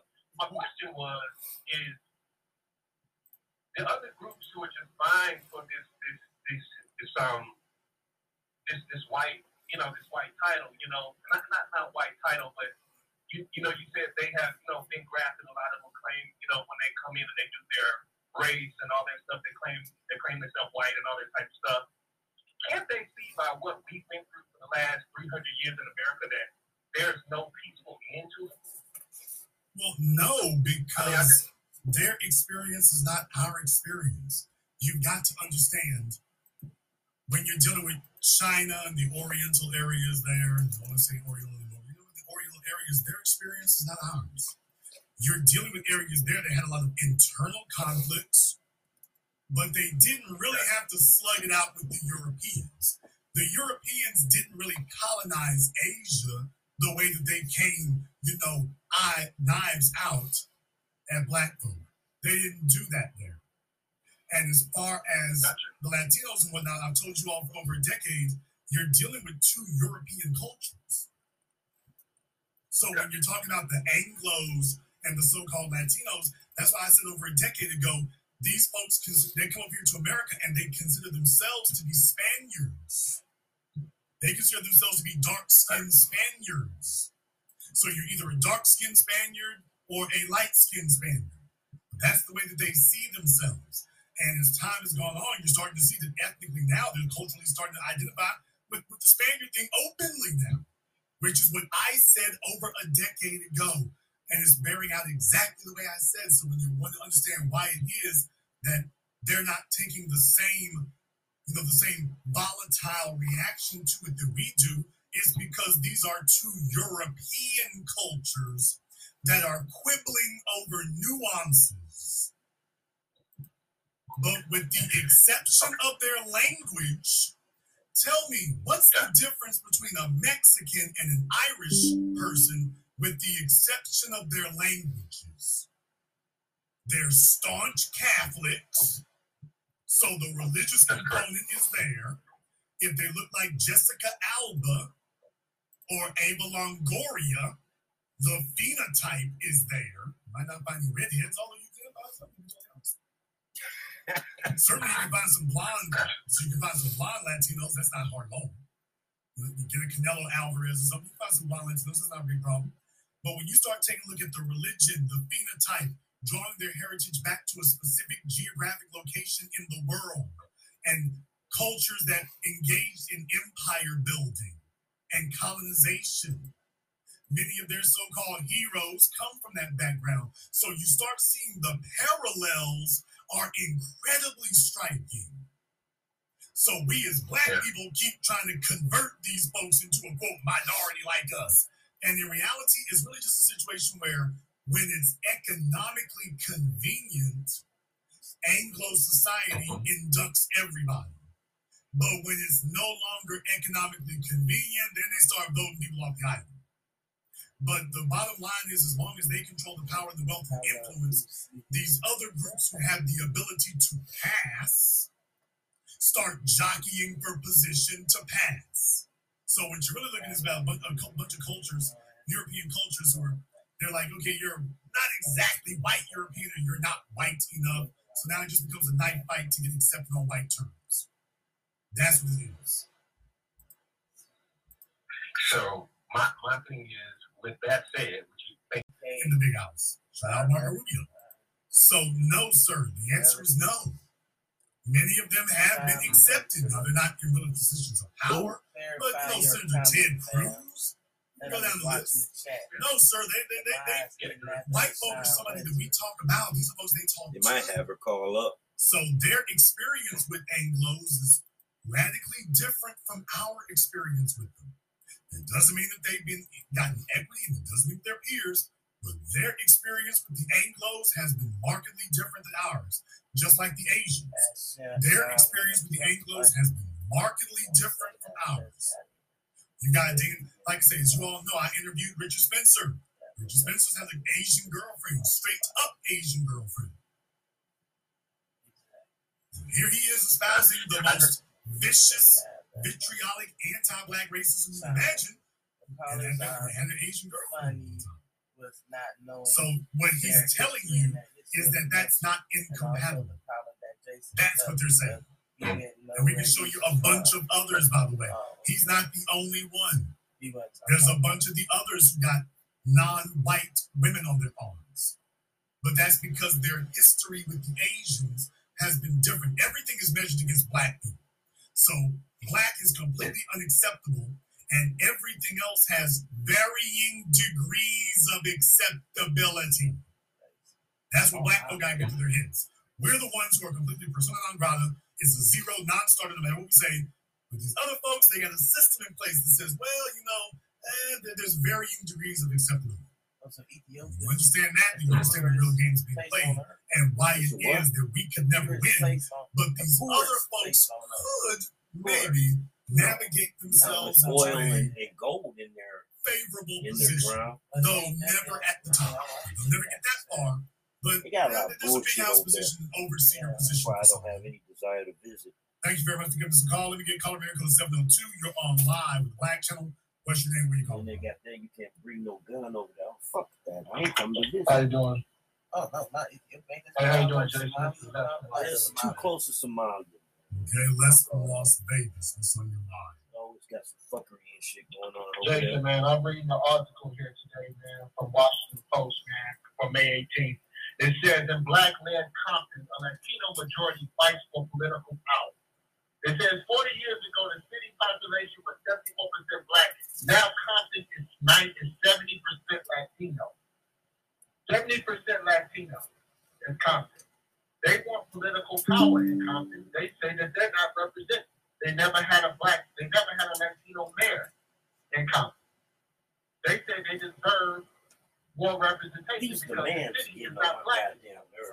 But black politics really. And fucking you illegal and shit. You shut the fuck up. That's why I say call ICE on black and Latinos are going to buy. Call ICE on every last one of them. This is all a plan, Jason. They're trying to replace us, man. No, that is like my grandfather said a long time ago, they got a new Negro that they're trying to bring in. And it's the Latino. And they go, and it's just like out here, out west, man. They totally. You got places in California that used to be black, man. You go up there, man. It's all Latino. Well, I mean, like I say, most people only know Compton through NWA, and I'm just saying that was over 30 years ago now. That's a historical anecdote, and people really need to wake up and recognize if you have to call back to the 90s and late 80s as your frame of reference. South Central Los Angeles was really enjoying us California period because you see the same thing in Oakland. You see the same thing. It's the same story in Oakland. It's the same story in San Francisco. It's the same story everywhere we work. They brought those folks in literally for the purposes of decimating our population, and to show you how serious it's been, they did it in less than a generation. That tells you how they have literally flooded the zone. And now the next thing they're saying is, by the way, why should black folk have any political power here? Never mind the fact that most of those folks you're looking at are not even citizens, not even here legally. But guess what? they will bow to Gavin Newsom, something that we won't do. So they have to choose the lesser of two evils. Now you know how it goes. Thank you very much for giving us a call. Let me get code 321. You're on live on Black Channel. What's your name? We can call you. I don't want to rent. Hey, Jay, how you doing? From Orlando, Florida. Yeah, you're right. I'm from Orlando, Florida. Actually, my cousin is Puerto Rican. So the biggest thing here is a lot of Puerto Ricans here, and you see themselves as white. My cousin is that was a relative.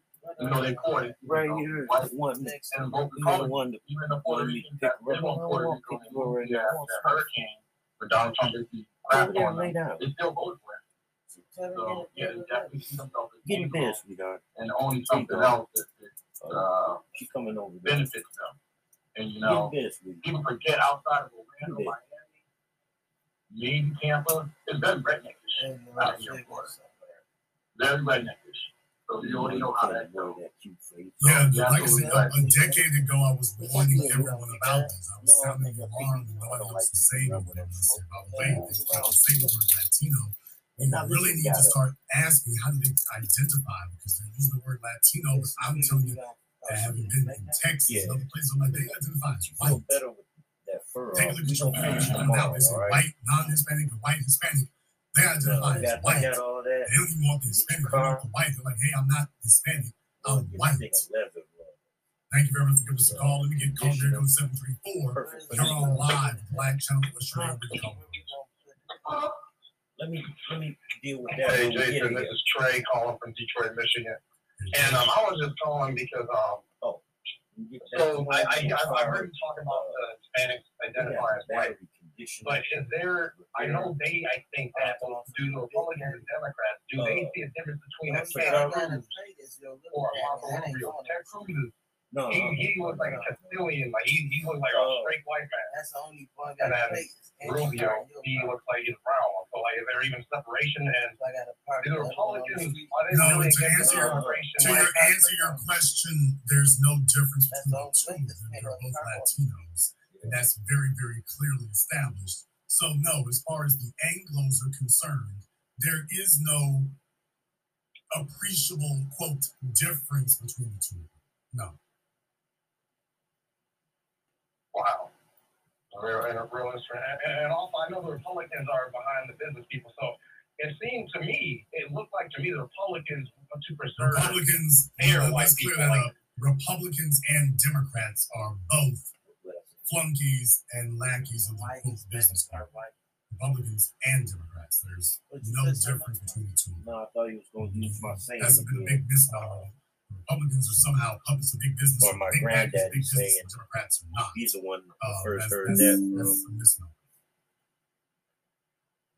It's interesting.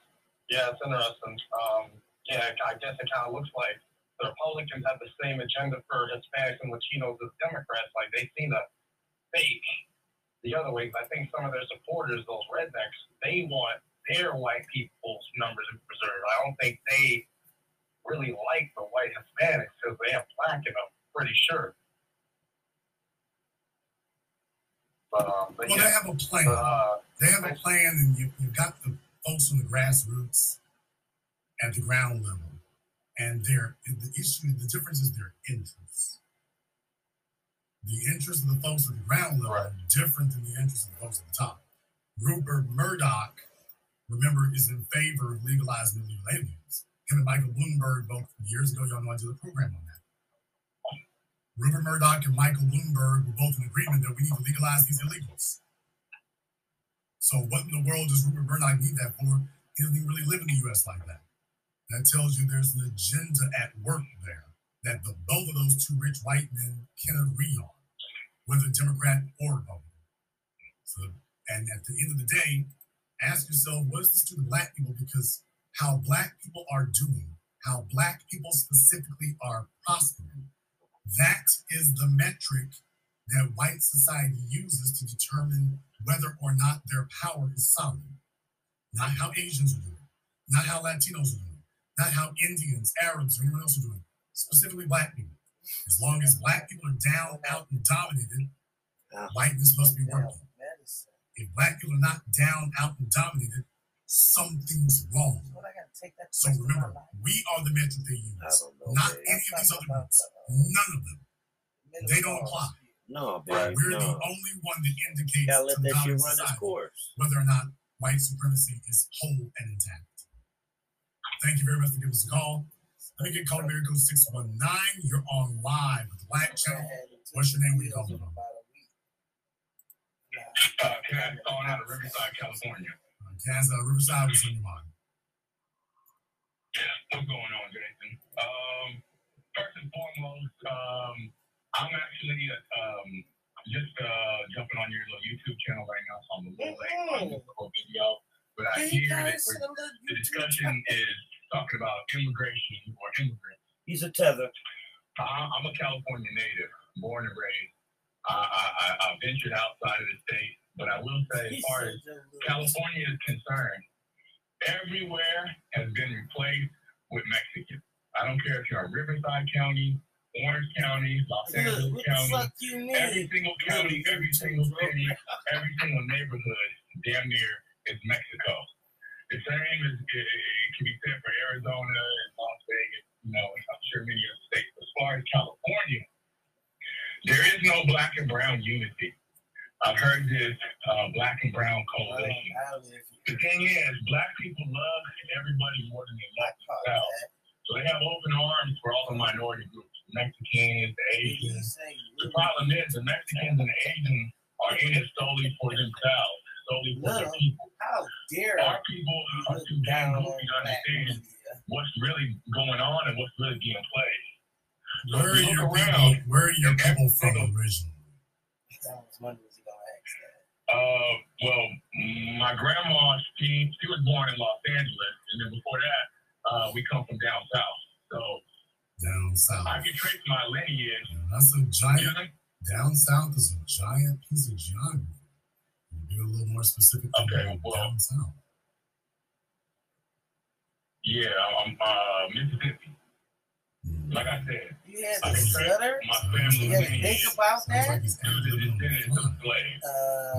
Sounds like he's kind of ad-libbing on the fly here. When you called in, sir, I couldn't help ad-libbing on what fly? Okay.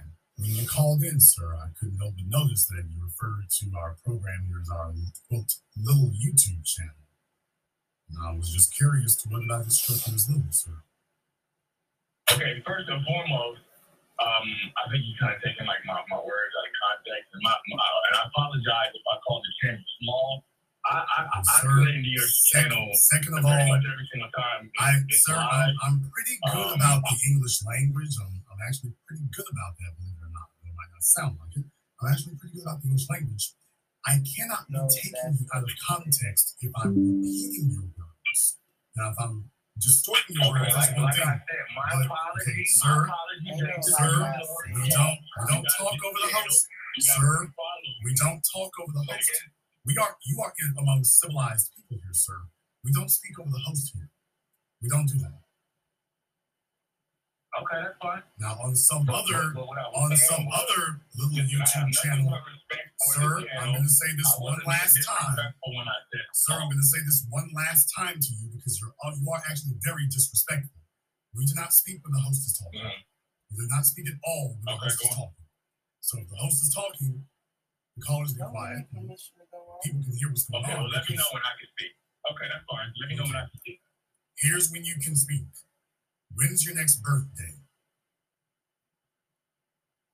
You can speak then. You can speak on your next birthday. Why don't you do that? Now, I didn't say you can speak to me, but you can speak on your next birthday. You can talk all you like. I didn't say you'd be able to talk to me. California. Next call. Caller America 417, you're on live with Black Channel. What's your name? Where you from? Al, Springs, Missouri. Okay, what's on your mind? Yes, back to this, situation with this influx of immigrants, especially from the south of the border. I want you all to start adjusting your vocabularies a little bit. These are not immigrants, they're illegal aliens.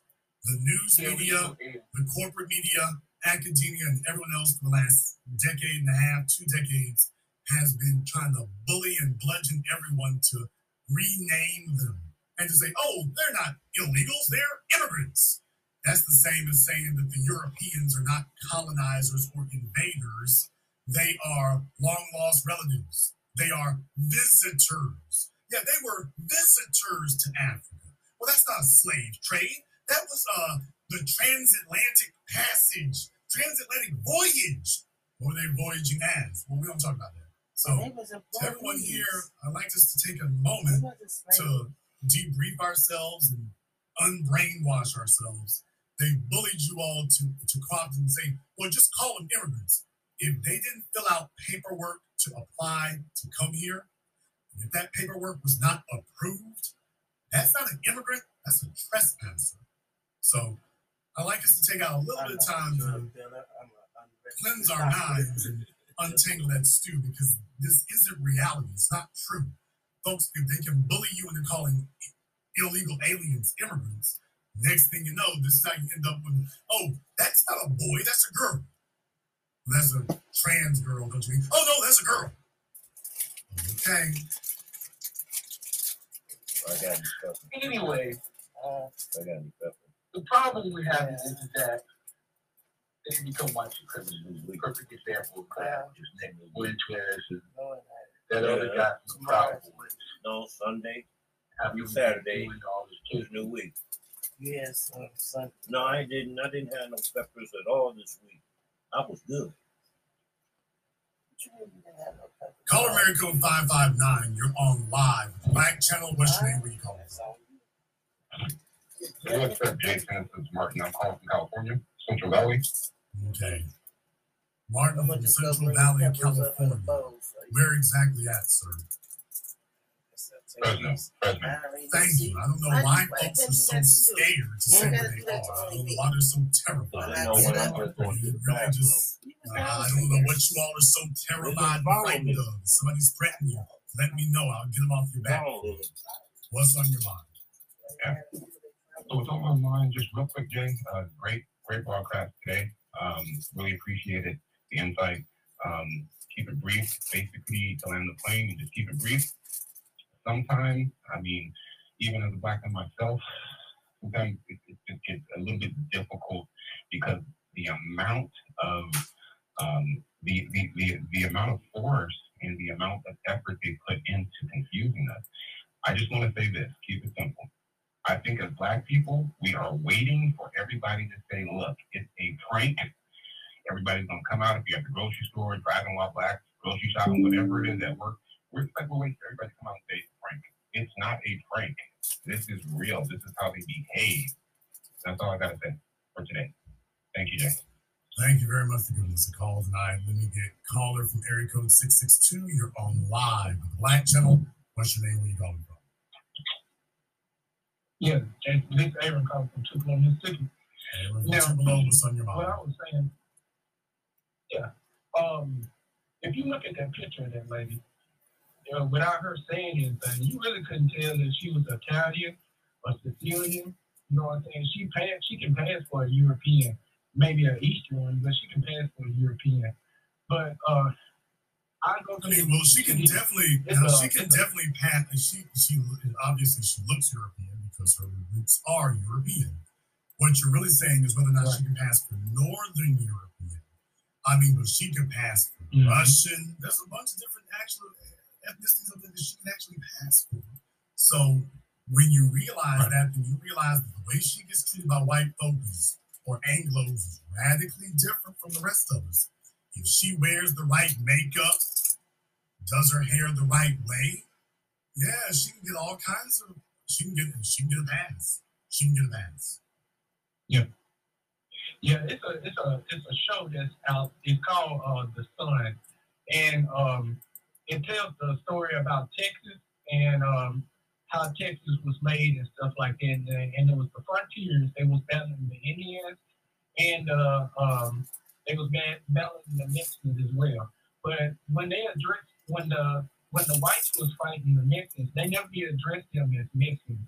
What they addressed them as was conquistadors. And anybody know what conquistadors? They were saying they were Spanish.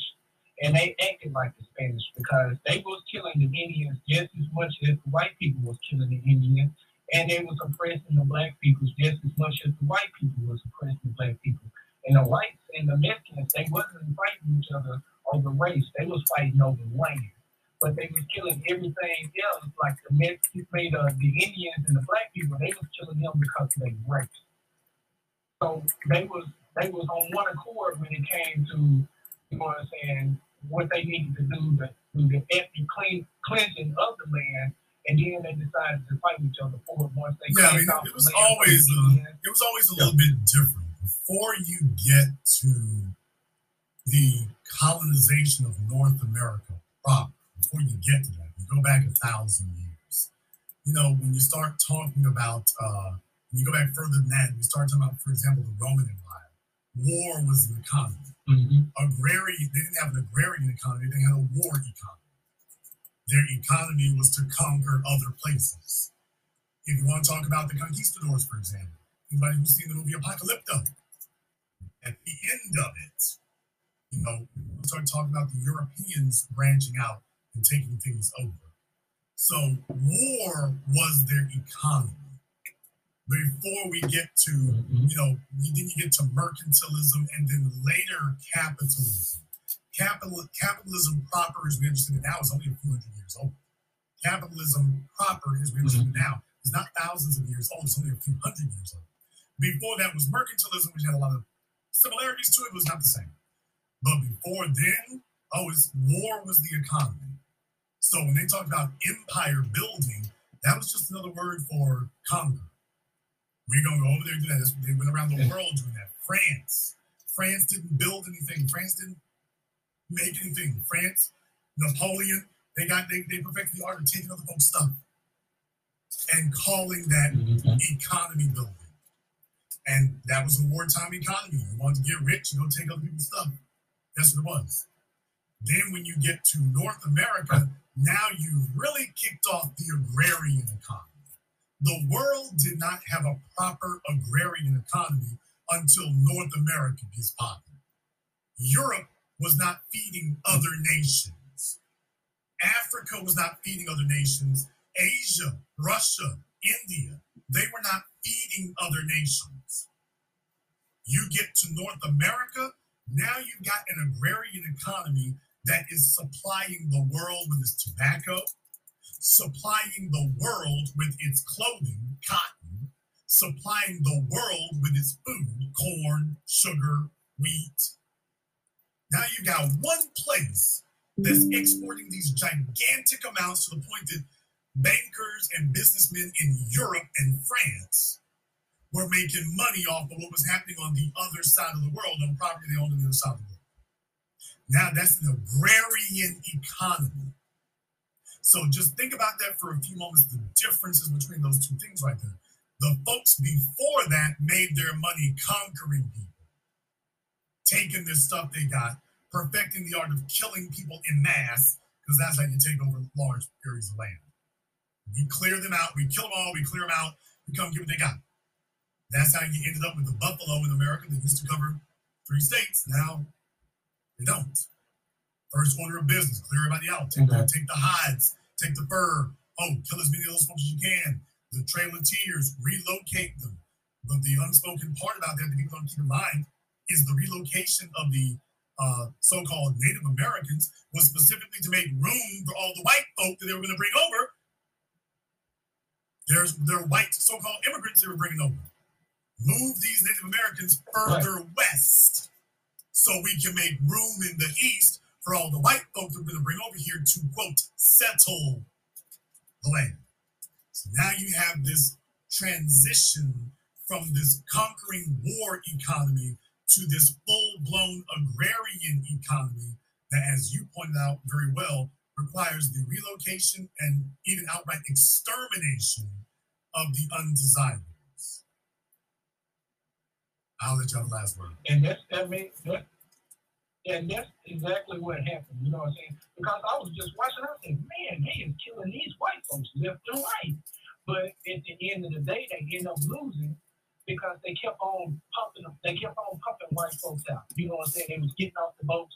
They were sending them west. They were getting off the boats, sending them west. And really, they just ran out of the native. They just ran out of people. When I started putting them in the bag, some of them came out. It was the whole Europe was coming over here. All of them. Exactly. You had an entire continent flooding into a state. It was something. Think of it like that. You have a whole continent flooding into a state. Yeah, and that's why I see what they're doing now with the South Americans and stuff like that. You know, so we getting them out of there, but they steady pumping them. They coming from El Salvador. They coming from Mexico. They coming from all over. You know what I'm saying? They pumping the whole country Colombia, into a Brazil, state to the point where you know all what I'm over. saying. You ain't gonna be able to get rid of them all because you know what I'm saying. Once they have their kids, their generation is already here. They already don't step foot. So you know what I'm saying. If Daddy do something wrong, you know what I'm saying. If he don't want to go the right way, we get rid of Daddy. Then gotta get rid of that anchor baby law. And then we just gonna pump his head full of all kind of junk and stuff like that, like they pump our kids full of stuff. And then you know, then we gonna get them to go our way. You know what I'm saying? But we don't need Daddy. If Daddy don't want to get right, Mama don't want to get right, they can get going. And then we'll just go with the kid. Well, the real thing is when you bring over a fresh group of new people, those people are starting at the bottom. I know that bitch ain't got no starting hair. in the middle, starting at the bottom. Wearing that damn Typically hair. speaking, it takes about 2 generations before the family is able to get to the middle class. Now, getting to the middle class has never been harder than ever. Why are they bringing over so many new people? Because those new people must start at the bottom. Those new people starting at the bottom are going to take specific jobs in specific places. Remember, I taught you all this. I posted about this on Facebook here a few weeks ago. That a properly running capitalistic system, and this is something most black folk can't wrap their heads around. It's true. Take a look at it anywhere. A properly running capitalistic system requires poor people just as much as it requires wealthy people. As a matter of fact, I would submit to you that a population of poor people is more important than wealthy people. A properly running capitalist system must have poor people. It must. It must have people at the bottom. Preferably, the overwhelming majority of your population is at the bottom. Preferably. Because those people will have no choice but to contribute the majority of their energy towards the system. In other words, filtering that towards the top. They'll have no choice. So you can have Las Vegas, which has got all these multi-billion-dollar developments, multi-million-dollar casinos, but the biggest thing they want in Las Vegas is housekeepers, to the point that they got a damn union. The biggest thing they want is housekeepers, landscapers, the entry-level workers. That's what they want. Amazon. I've said this once here on my program. I said it a dozen times. Amazon's business model is based on entry-level employees. Amazon didn't really kick off to become a major economic power until the rise of their fulfillment centers. That's when Amazon becomes what it is today. That's where the real majority of their money and wealth came from, is the fulfillment centers. But their business plan for their fulfillment centers is what? Entry-level people who will work for the corporation for 2 to maybe 3 years and then leave.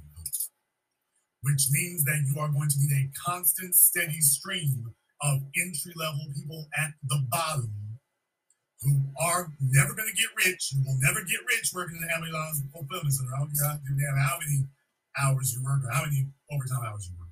You will never get rich working in Amazon fulfillment center. You will never get rich making the beds and the tables and cleaning the tables and stuff at Caesar's Palace or MGM Grand. Never going to happen.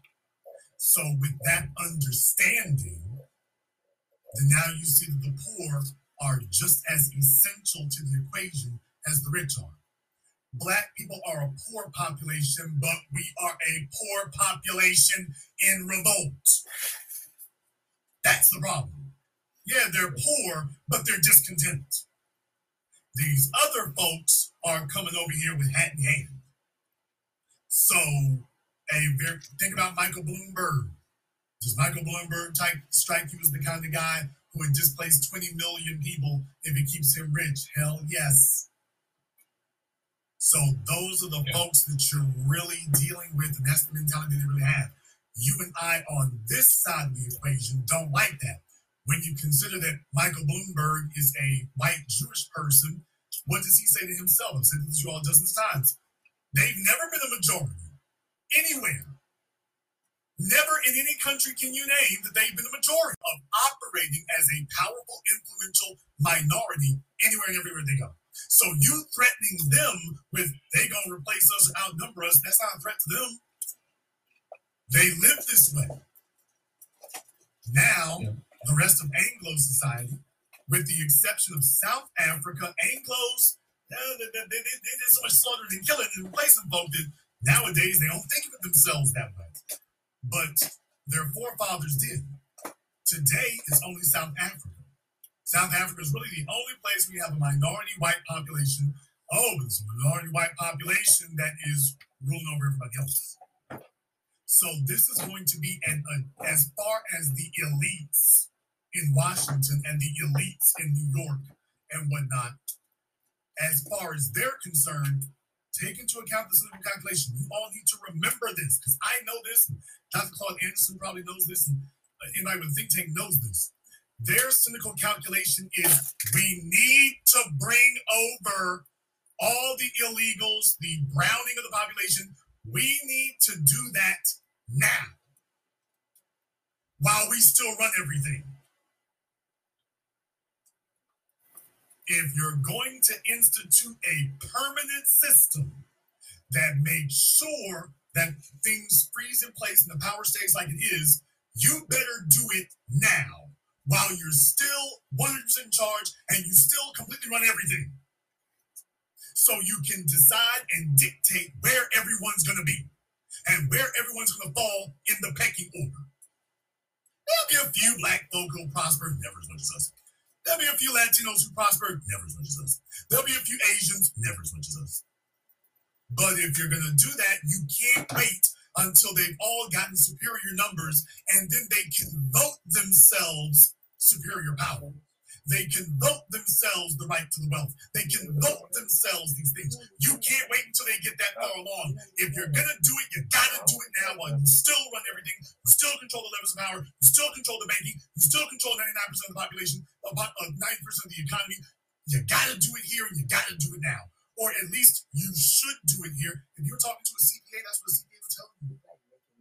Do it now while you're still in charge. Do it now while you're still in control, and you can you can still dictate what's going to happen. Because if you wait until their numbers get big enough, you're now fighting the political power, and you won't be able to dictate. It'll be a damn fist fight. Whereas right now, you can just dictate where they go. You're going to wait until the population numbers blow up. It's going to be a knife fight. It's going to be a knife fight. You do it now, and you can have an orderly progression where their numbers will grow, but their power will stagnate. It'll work, and it'll work, and it'll work, and it'll try, but they won't be able to move the status quo. White people will be a minority, but they'll be running things from up here. The rest of you will be the majority, and there will be stratas of you. If this doesn't sound like the plantations, colonization, how the Spaniards did it and everything else, colorism, the whole 9 yards, I don't know what the hell does. Man, they're used to this. Their heirs are going to have to get reaccustomed to it. They're used to this, man. They're used to it. Mm-hmm. Right now, they're saying, hey, think about this for just a few moments. You see all these illegals coming over here? Ask yourself one question. Most of our lives, we've all had to deal with this one statistic. The majority of the United States government, now referring to the House of Representatives and the Congress, the House of Representatives and the Senate, are made up of what race of people? Well, it's always white and black. It's always over 80% white. Always. Let's get this straight now. It's 85% white, and particularly white male. Now, somebody explain to me, How in the hell is it that you have 100 United States senators and only 2 black people are 13% of the population, and yet there's only 2 United States senators? If the United States Senate truly reflected America, there would be 13. But there's not. Not even close. You got more Jewish people. Yikes. You have more members of the Jewish community representing in the government than you do black folk. Even though technically they're a smaller portion of the population than we are. Those that didn't come out. Yeah. Consider that their proportion, they're out of proportion to the population. That's the definition of engineering. And I'm just telling you, going forward, this is the plan. I've been saying it and screaming it, that South Africa is the prototype.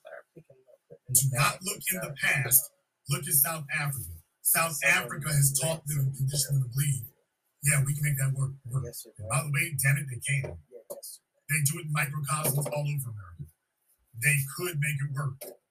They sure can. So you want to know why these other folks not jumping out their skin?